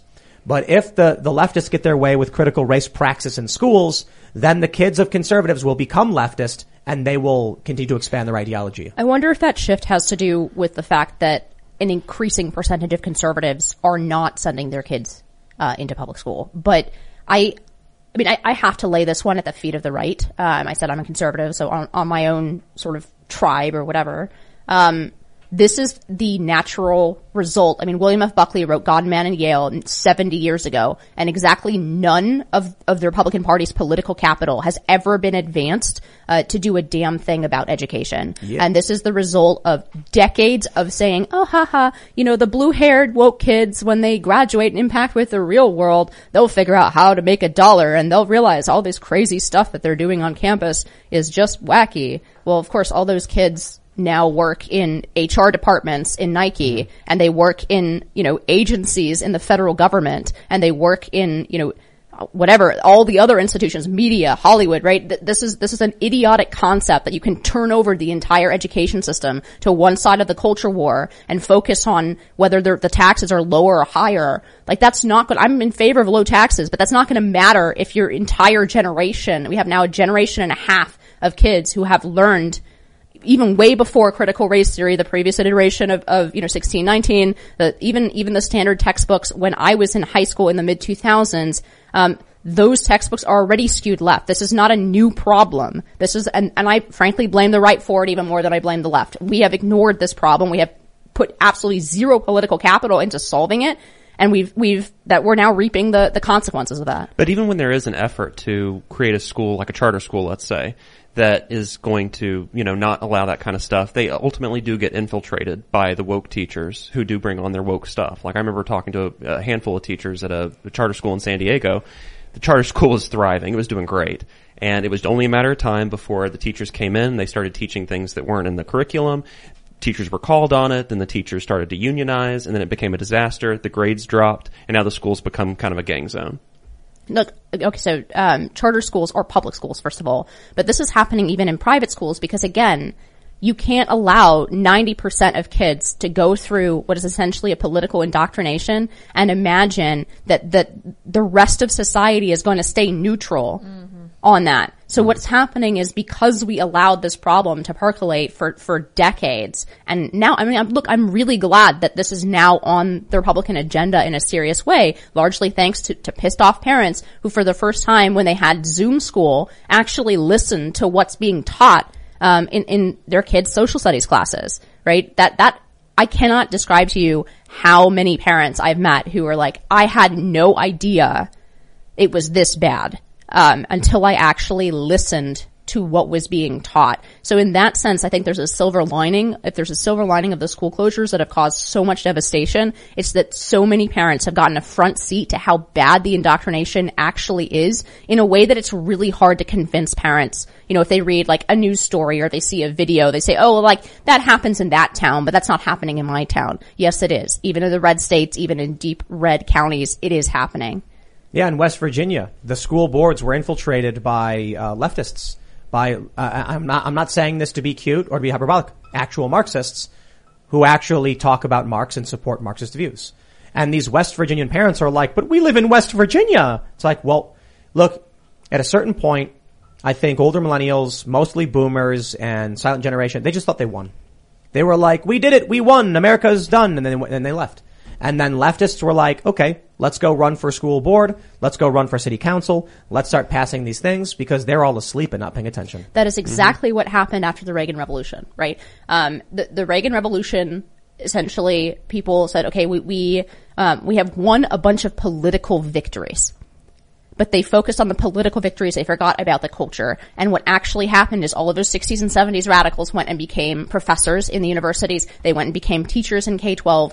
To your point about charter schools and the sort of influx, it's that there's the same bunch of consultants. There's the same bunch of teacher training, certified teacher trainings. The certification itself, the schools of education are the most left-wing parts of left-wing universities, right? There are national, this is kind of my point, there are national institutions involved here, and every one of those national institutions is co-opted. They're all infiltrated, they're all, bought into this ideology. So, if anything, moving to a red state, if you're not actively building alternative institutions to compete, that's not helpful. And you can build those institutions even in a blue state. So I'm not saying, like, I think it's fine that people are moving. I think for a lot of people, it's a great decision. It's a right decision.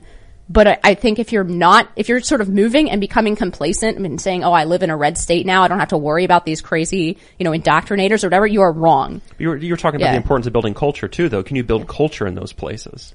I was specific in my words for a reason. I think culture is essentially the product of that, right? All of those institutions and those networks, you always have individualists, you always have people who disagree, right? I went through public school my whole life. But I just think that to imagine that the education system has no impact on the political environment when those kids grow up and go get jobs and vote and participate in society is ludicrous. Of course it matters. That's why the left cares so much about it. Well, this is what we're trying to do in West Virginia. Yeah. If you look at the little chart here, West Virginia isn't one of these states that has seen the most growth, and I think that is perfect. I don't want to, look, I like Florida and I like Texas. We went to Texas. It's too dense. I've lived in Florida before. It's also too dense. I've looked at property in both. It's ridiculously expensive and you get very little land. West Virginia, in my opinion, has the freedom. Not as perfect. I think Florida and New Hampshire do a bit better in that regard. But it's got a lower population density, an excellent opportunity to build culture, create an economic space, bring more life to this particular area. And these values of the people who are here, Second Amendment, constitutional carry, freedom, liberty, individualism, responsibility, all that stuff, I'm for it. So we'll build culture around that. And that will create an economic center, maybe not the biggest in the world, maybe not the biggest ever, but big enough that will help people with these positions, with these policy positions, grow and succeed and have families. Well, you also have to harness the actual, so it's not, I'm in total agreement with everything that you said, but you can't completely forget public policy. In fact, West Virginia, after, this state was one of the last holdouts in terms of school choice, private school choice in the country, because there's a very powerful, like they're not really unions, but the teachers unions here functionally, have enormous power, and were able to block those bills year after year after year in the Republican legislature, even, right? Even after the changeover when all the Democrats essentially became Republicans here. But now you have an education savings account program here. You have the largest education savings account program in the country in a state where just a year and a half ago you couldn't pass a tiny school choice program for kids with special needs because the dynamics have changed so overwhelmingly in these debates. I think that that's a really positive sign. So it's individual building networks, building new institutions, but it's also not forgetting that public policy is an important tool, and we shouldn't, cut ourselves off from availing ourselves of that tool. Personally, I'm a Florida man at heart. I think there's a big fight that's going to happen in that purple state where there's a lot that kind of weighs for the future of this country. But also, I think another big victory that we should kind of talk about is more people homeschooling than ever. Homeschooling networks also becoming more prominent. People coming together and saying, hey, these institutions have failed us. We could teach our kids on our own, and sharing resources, sharing professionals in the field, and then being able to sit at home and actually raise their children as they want without any state indoctrination. Because essentially, if you look at education centers, I mean, one, they're outdated. They were created by the Rockefeller system that was trying to create literally factory workers. It's nonsensical, and a lot of the stuff that they teach them, it's not only just brainwashing, but a lot of it is also impractical. They could be learning real life skills in the real world if people take time to homeschool their children, and I think that's one of the best things you could do in this life by helping raise the future of this country. So formally, legally, there's always a separation usually on the request of homeschoolers between education savings account programs and homeschooling, because they don't want a lot of people just don't want any money coming in from the government. But you can build something very similar, and it allows a lot more people to build something of that way. So, for example, in Florida, where they do have an ESA program that's pretty well established, you have families building what they're calling micro schools, where you just have 10 families who pool their money from this education savings account program that sends a portion of the state funds that they would have spent in the public school to the family directly.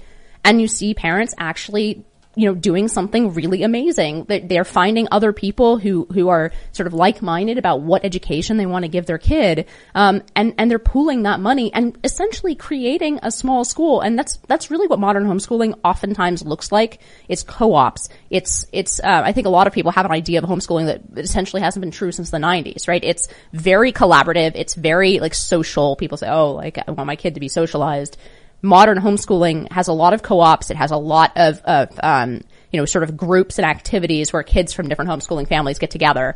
So in terms of practical as opposed to legal, there's a very sharp legal distinction. But practically, I think that ESAs open up something that looks a lot more like modern homeschooling for a ton more families. Yeah, and there's been a lot of attacks against homeschooling and this larger idea that it's insular, that you're going to be home, they're not going to be socializing. That idea is absolutely lost and absolutely stupid.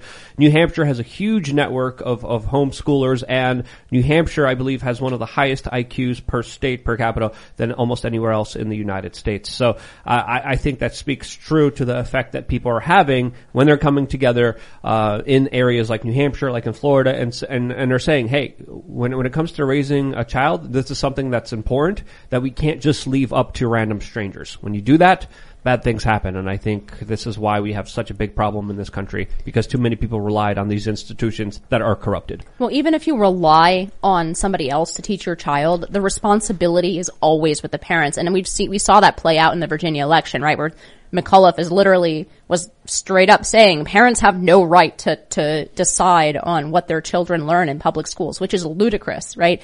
But that is the ludicrous position that you end up with over time when that cultural memory of parents being the primary educators of their children, even if they then hire someone to do the job for them, that primary responsibility still lies with the parents. And I'm hopeful on this. I think that parents are recovering that, power of sitting in the driver's seat of their children's education and not, thinking that because there's a bunch of experts bleeding that you need a PhD, in child development in order to teach your kid math. I think parents are really waking up to the fact that those institutions have seized a lot of power from parents and that they're determined to get it back.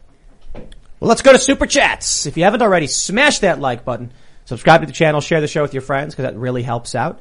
Go to timcast.com and become a member because around 11 p.m. we will have that members only segment up for all of you guys. So again, smash that like button. Let's read some of these Super Chats. We got Kyle James. He says, getting fired over vax with a doctor's note. Listen to After the Bomb by Kyle James on all platforms. I want my own career. Love you guys. Hold the line. Right on.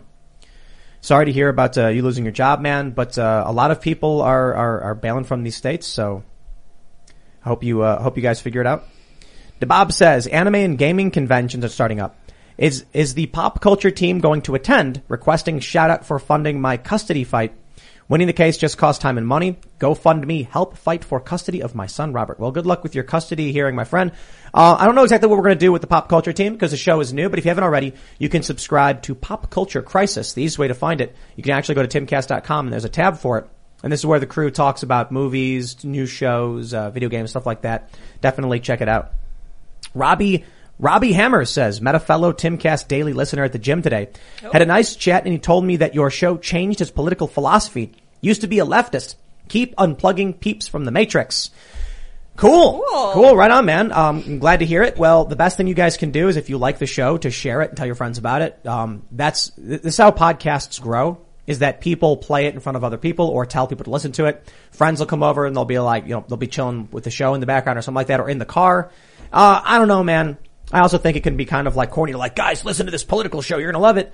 Or maybe that's what you got to do. You know what I mean? All right. Let's see what we got. Nova says, Ricada Law said he would be happy to come back. Jack also messaged him basically threatening his ability to appear on your show. Bad luck for Timcast. Guests thinking they can ban other guests.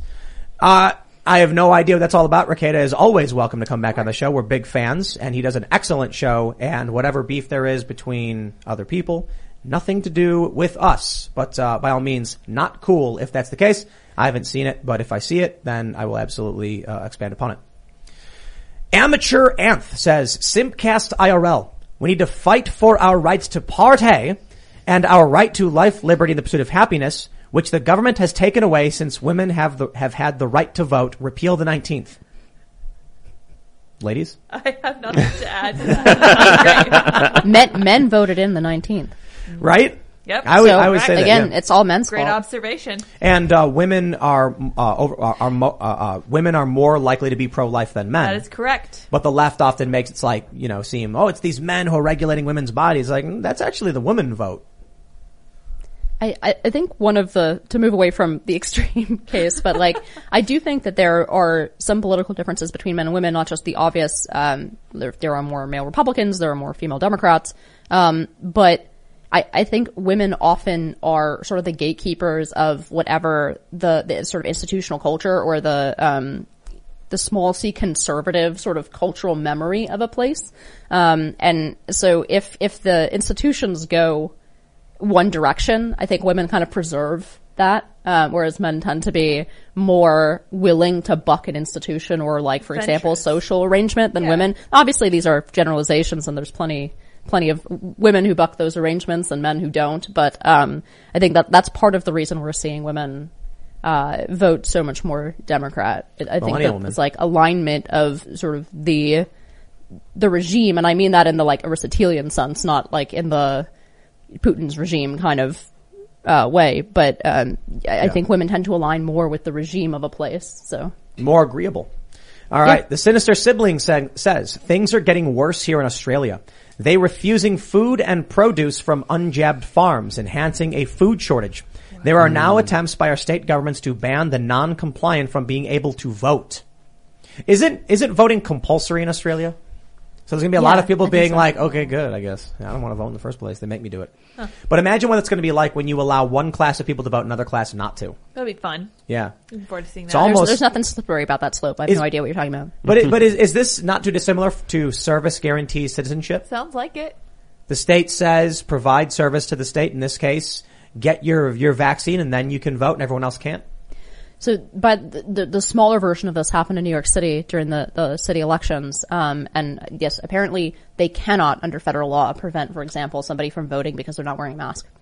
So there were some attempts and some like disagreement but yeah, so fortunately, we have some legal institutions in place in the United States that will prevent that from happening at least for some time.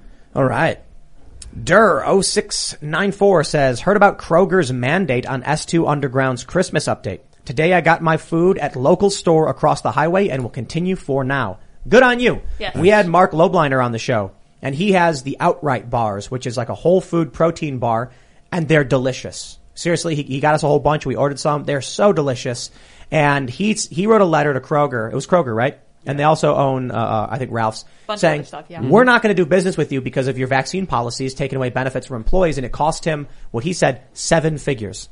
He was willing to forego millions of dollars to his business to do what was right. That is exactly what we've been talking about, saying you got to stand up. And I'm not telling people to, sacrifice that much money from their business. And I'm even saying I understand a lot of people might have difficulties, but that is the example of standing up, man. I respect that tremendously. Commendable. Mm-hmm. Outright bars, man, from Tiger Fitness. Paulina Prochaka says, hi from Poland today. I went to Ice Ring. They had mandate for how many vaccinated and unvaccinated people could be on ice. They enforced it. What's going on, Luke? That's crazy. What is this? Well, Poland's been making a lot of stances against the European Union, very important political moves, but domestically, I think internally there's places like New York City in Poland, and also there's places like Florida in Poland, but I think majority is like Florida from my perspective. But, everyone has their own rules, and however they want to implement it, that's up to them. All right. John Christian says, Mark was an awesome guest last night. Would love to see Jim Wendler on, co-founder of Elite Efts. What is that? I don't know. I think I'm pronouncing it right. Creator of 531 lifting program, elite power lifter, and London, Ohio high school football coach. Great example of building culture. Oh, cool. Sounds good. Check him out. Yeah. Oh, what is this? Fast First says, today is my birthday and it was pretty crazy, so here's money. I meant crap, so here's more money. Well, thank you for your money on your birthday. Happy birthday. David Tracy says, anyone who is willing to demand papers from a child will put that child on the rail car if ordered to. I completely agree, and that's why I tweeted the quote from Michael Malice when he said, There is no law so obscene that a police officer would not be willing to enforce it, up to and including executing innocent children. It's a bit of an extreme statement. But he said it before in reference to Waco. Now, I get it. Waco was federal law enforcement, but I think we understand his point. When ordered to, they firebombed a house, these law enforcement officers, and they killed many children. So when I saw that video of them telling this kid, show us your papers, I was like, yeah, I don't think Michael's wrong. I think the issue is that they're going to assume they're being given orders for a just reason. There's going to be a kid running through the street, and they're going to say, stop that kid, he's dangerous, and they're going to say, okay. And that's it. Kid will get killed. Mm-hmm. Hopefully we never get to that point, though. But I think you see it with a lot of other countries and what they've done. To assume that it can't happen here in America, I think is incorrect. Burrito Jacko says, stop calling people who don't take a possibly deadly jab irresponsible nitwits. It is irresponsible. Well, for the sake of YouTube, I will just say, I agree with the first part of that, and unfortunately the second part of that will probably get us in trouble.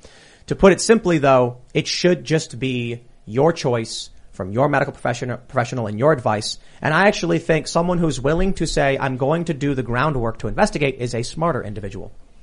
But unfortunately, YouTube is an unfriendly beast. That's why we put a lot of our episodes up on Rumble, and we have all our clips there as well, which you can definitely check out. All right.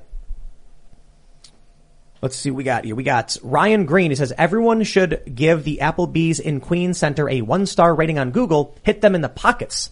I'm not necessarily a big fan of that. I would say if you go there for some reason, do so. But I do think you can call them and ask for a comment and ask them questions about, what's going on with your policies? What are the exemptions? Are the medical exemptions? I think regular people need to understand that there will be social enforcement. The left is really good at this. There's that race car driver whose dad said a naughty word in the 80s. And so he lost his sponsors. That guy, Brandon Brown, over the Let's Go Brandon, he can't get sponsors now because he didn't do anything. Mm-hmm. It was the reporters. They're really good at social enforcement. Ryan Long's new sketch is hilarious where it's a left-wing and right-wing podcaster presenting their sponsors. And the left-wing podcast says, I don't like that Bunker Ties advertises on Patriot Podcast. And then it shows the Patriot Podcast going, Bunker Ties will no longer be advertising with us. Huh. It's like even right-wing companies, like that whole hubbub over Black Rifle Coffee. Yeah. Should never have happened. But conservative companies and politicians, Republicans, care more about the opinion of the New York Times than their own constituents and fans. Yep. Oh, so this news did come out. We didn't get to it. Wraith Customs Firearms says, hey crew, former Senate Majority Leader Harry Reid just died, reported 30 minutes ago via all major mainstream outlets. Can we get your thoughts on him and him, Luke? Aliens. He was very big into getting information out about aliens.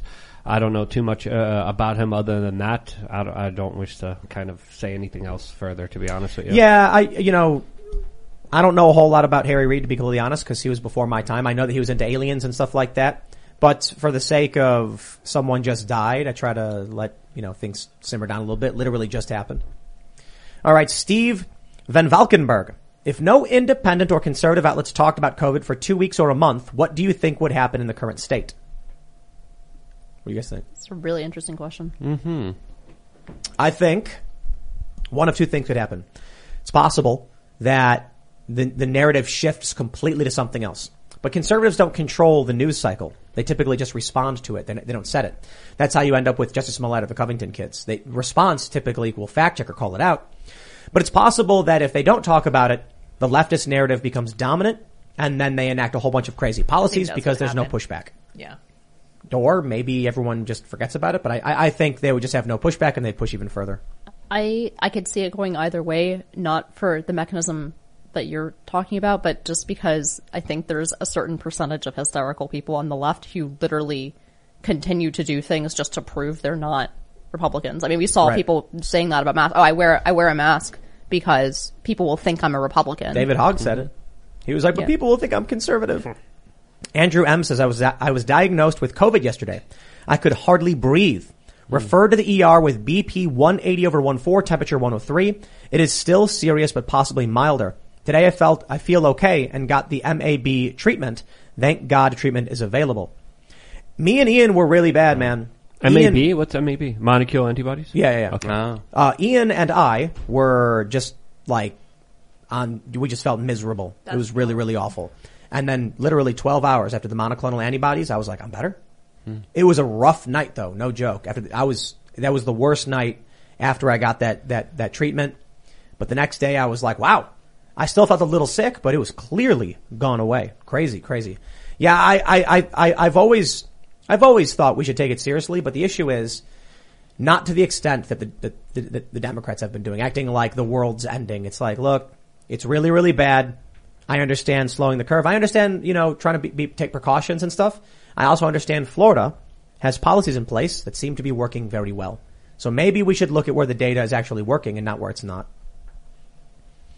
Mr. The Cool says, Head PE has a good song called Feel Good. The lyrics speak to me more these days. When you take time to listen, you understand more. Right on. All right. Where are we at? Calvin Fox says, where is the federal government getting 1,000 doctors to help the states? I believe they're military, right? That's what I read. Yeah. Sending military doctors. Mm-hmm. All right. Granite. What does it say? Granite is nice. I do miss Ian, but I've enjoyed seeing Chris on IRL more. Can y'all make him a regular? Oh, well, yeah, especially with Ian popping out. It's very kind of you. Yeah, Thank you. Thank you very much for saying that. Absolutely. Red Coat Leader. Only 2% of patients currently in UK hospitals have tested positive for COVID. This is the lowest for 2021. Boris confirms no new measures for England despite record test number. The pandemic is over. Maybe. That's what Luke was saying the other day. You were saying you thought that Omicron was going to lead to people giving up on it. I don't know if you agree, Inez. Potentially in a month to 3 months, a lot of scientists are saying that this is the best case scenario because it will build up to natural immunity, and then people will, of course, end this official sickness. So I think there's a possibility, I think 80% chance from my own personal perspective that could happen unless there's another mutation that is, again, highly debated how it comes up and how it's made, but who knows how it will go. But I think from everything I'm seeing, it's going to be over in a month to 3 months. And add to that the fatigue. Yeah. I think for slightly annoying reasons, which is that once all of the reporters in Brooklyn get this behind them, the country will be able to get it behind the entire country. And that's I think you're already seeing the narrative shift at lightning speed. And I think that's what's going to happen unless, as you say, if there is some major new strain, that really changes the equation in some way, but through a combination of vaccinated and natural immunity now, plus the all-important social factor of the hipsters in Brooklyn getting it. I think that last factor is probably more important than any scientific reason. Naturally, a new variant coming that's going to be more lethal and more dangerous is very, very, very rare. And that's why I'm saying that's the situation that's going to happen. All right. Andy Plays Games says, have you seen Don't Look Up?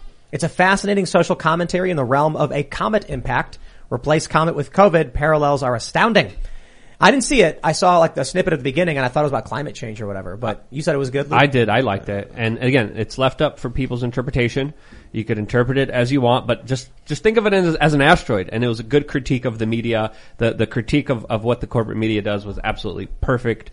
And I liked it. I enjoyed the movie. Cool. I watched it last night to the bitter end. Didn't like it? It's totally appalling. I mean, really? I mean, well, yeah, because the director already came out as, this is all about him dealing with his own anxiety about climate change. You can also watch it through the lens of the flip side of it. And it's just it's not comet hysteria, it's COVID hysteria.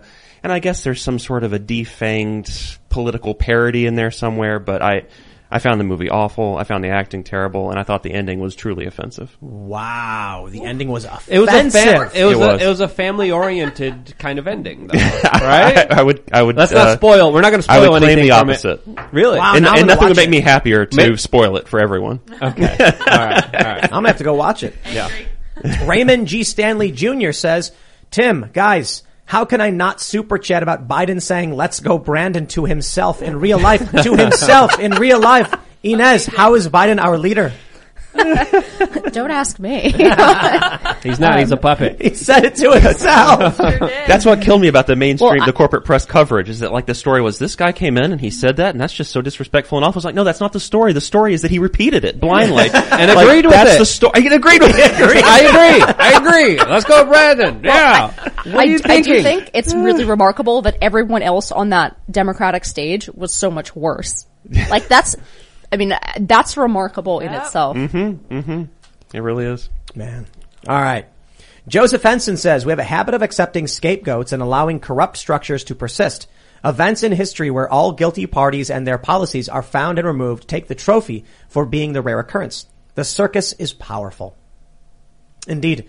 And more people mentioning that Harry Reid has passed away. The last thing I saw of him, he was talking about UFOs. Yeah. That's all. Could he have gotten too close Maybe. to the truth? They abducted him. No, I don't know about that. All right. Mr. Physics says America is following step for step with Tsarist Russia. Bloated bureaucracy inevitably stonewalling the government into extreme incapability to fulfill its duties. There will be a revolution within the next 20 years. Well, if you believe in the Strauss-out generational theory, that will be in the next 6 years. Yeah. Well, it should end by 2028, right? Yeah. That's when the great so, conflict is supposed to end. Well, there you go. Mr. Obvious says Dems need to stay out of red states. They always vote for the same policies they are running from. They ruin everything they touch. They never learn. There's a viral Twitter thread from a guy in San Francisco, and he's like, we have to move. We have to leave San Francisco. The policies here, everything's being ruined. And we're going to Miami. And of course, we recognize the politics of Miami are worse. It's like, no. You're not being honest. You would not move there if it was worse. That's what I'm worried about too when we see that exodus. How many of these people that are leaving these blue states are actually more conservative leaning, or how many are just more progressives and Democrats are going to bring those policies to Florida and Texas? It's one step even more, I think. So when you have companies that move their seats, for example, from San Francisco to Austin, you're going to change the makeup of the state, because then it won't just be the people who voluntarily leave, some of whom are still, sort of liberal Democrats and leaving for other reasons. But at least the majority of people have some skepticism because they're leaving. Once you have companies move their seats to some of these places, they'll just ask their employees to move out, and it'll be an indiscriminate selection of mostly rich people, in, for example, San Francisco, and then it'll get really, really bad, the political sort of. This is what I was saying about Joe Rogan moving from California to Texas. A lot of, there was that comic we bring up, I think it was Ben Garrison, where, he's walking from California carrying a bag. The bag says liberal policies, and there's a Texan being like, hey, leave that where you came from.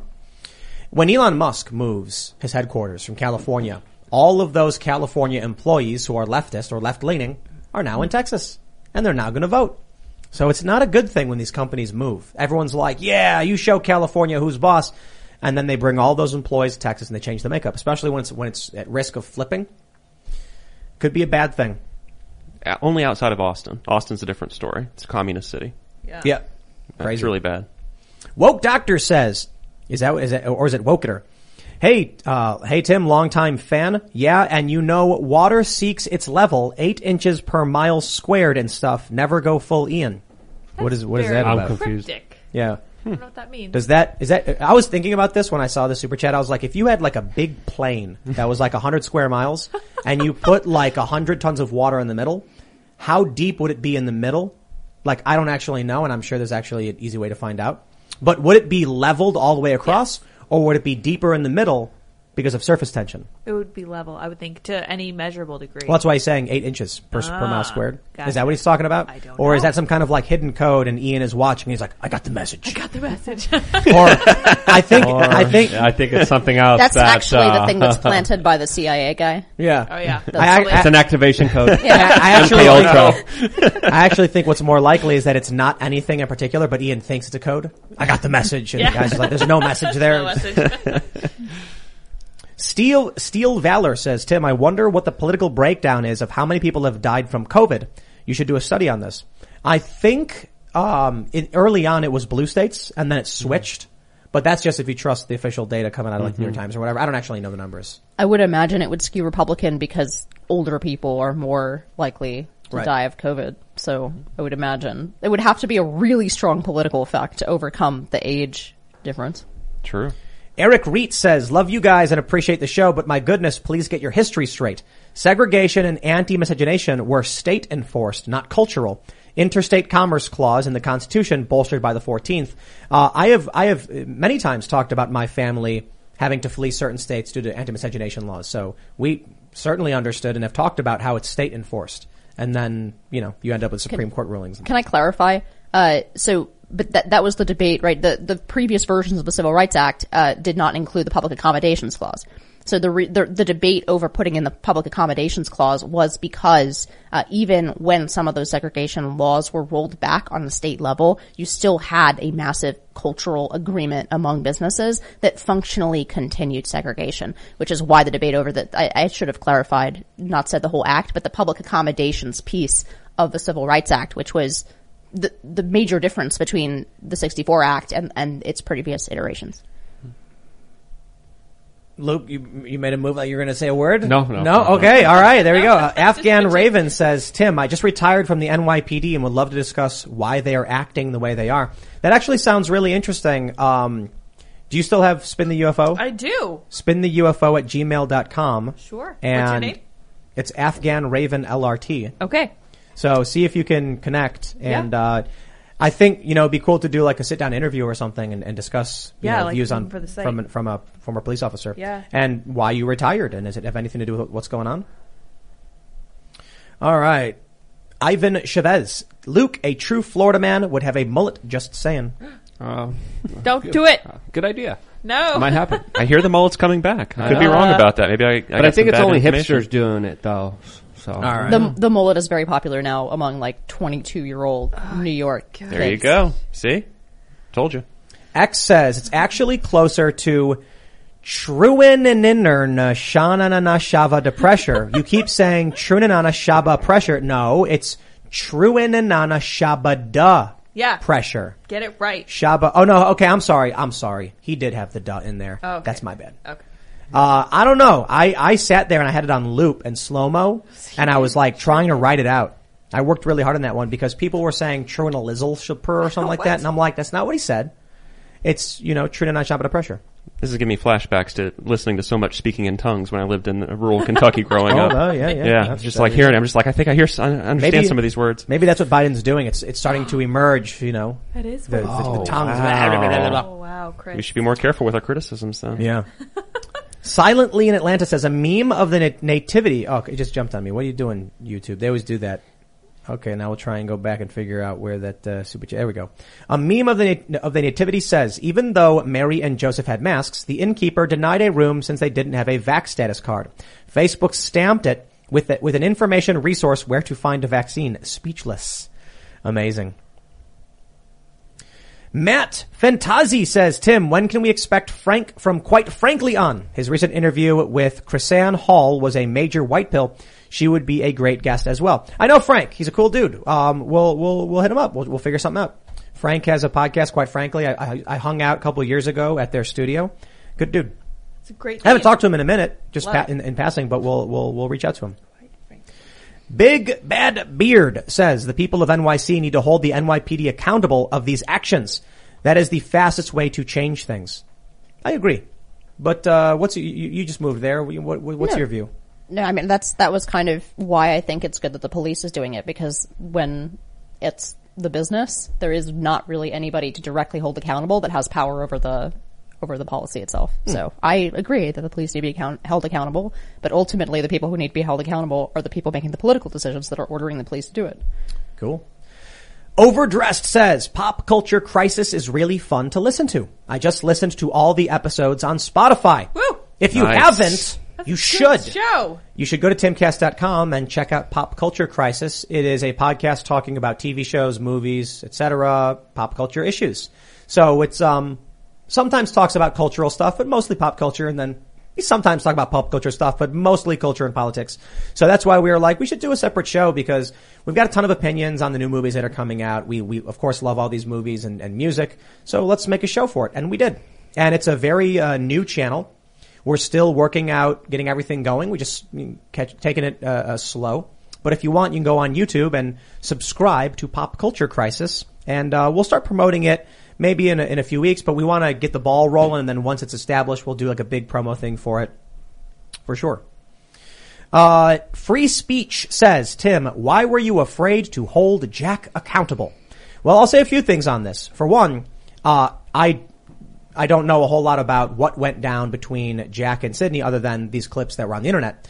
I didn't watch the show, and it was a few days after what had happened, so I was like, I don't know, look, You know, we have guests who are booked for the show. I don't know about all the drama going on in their lives. Some people pointed out that Fresh and Fit had some drama and they were super chatting us as well. And I'm like, yo, I don't know anything about it.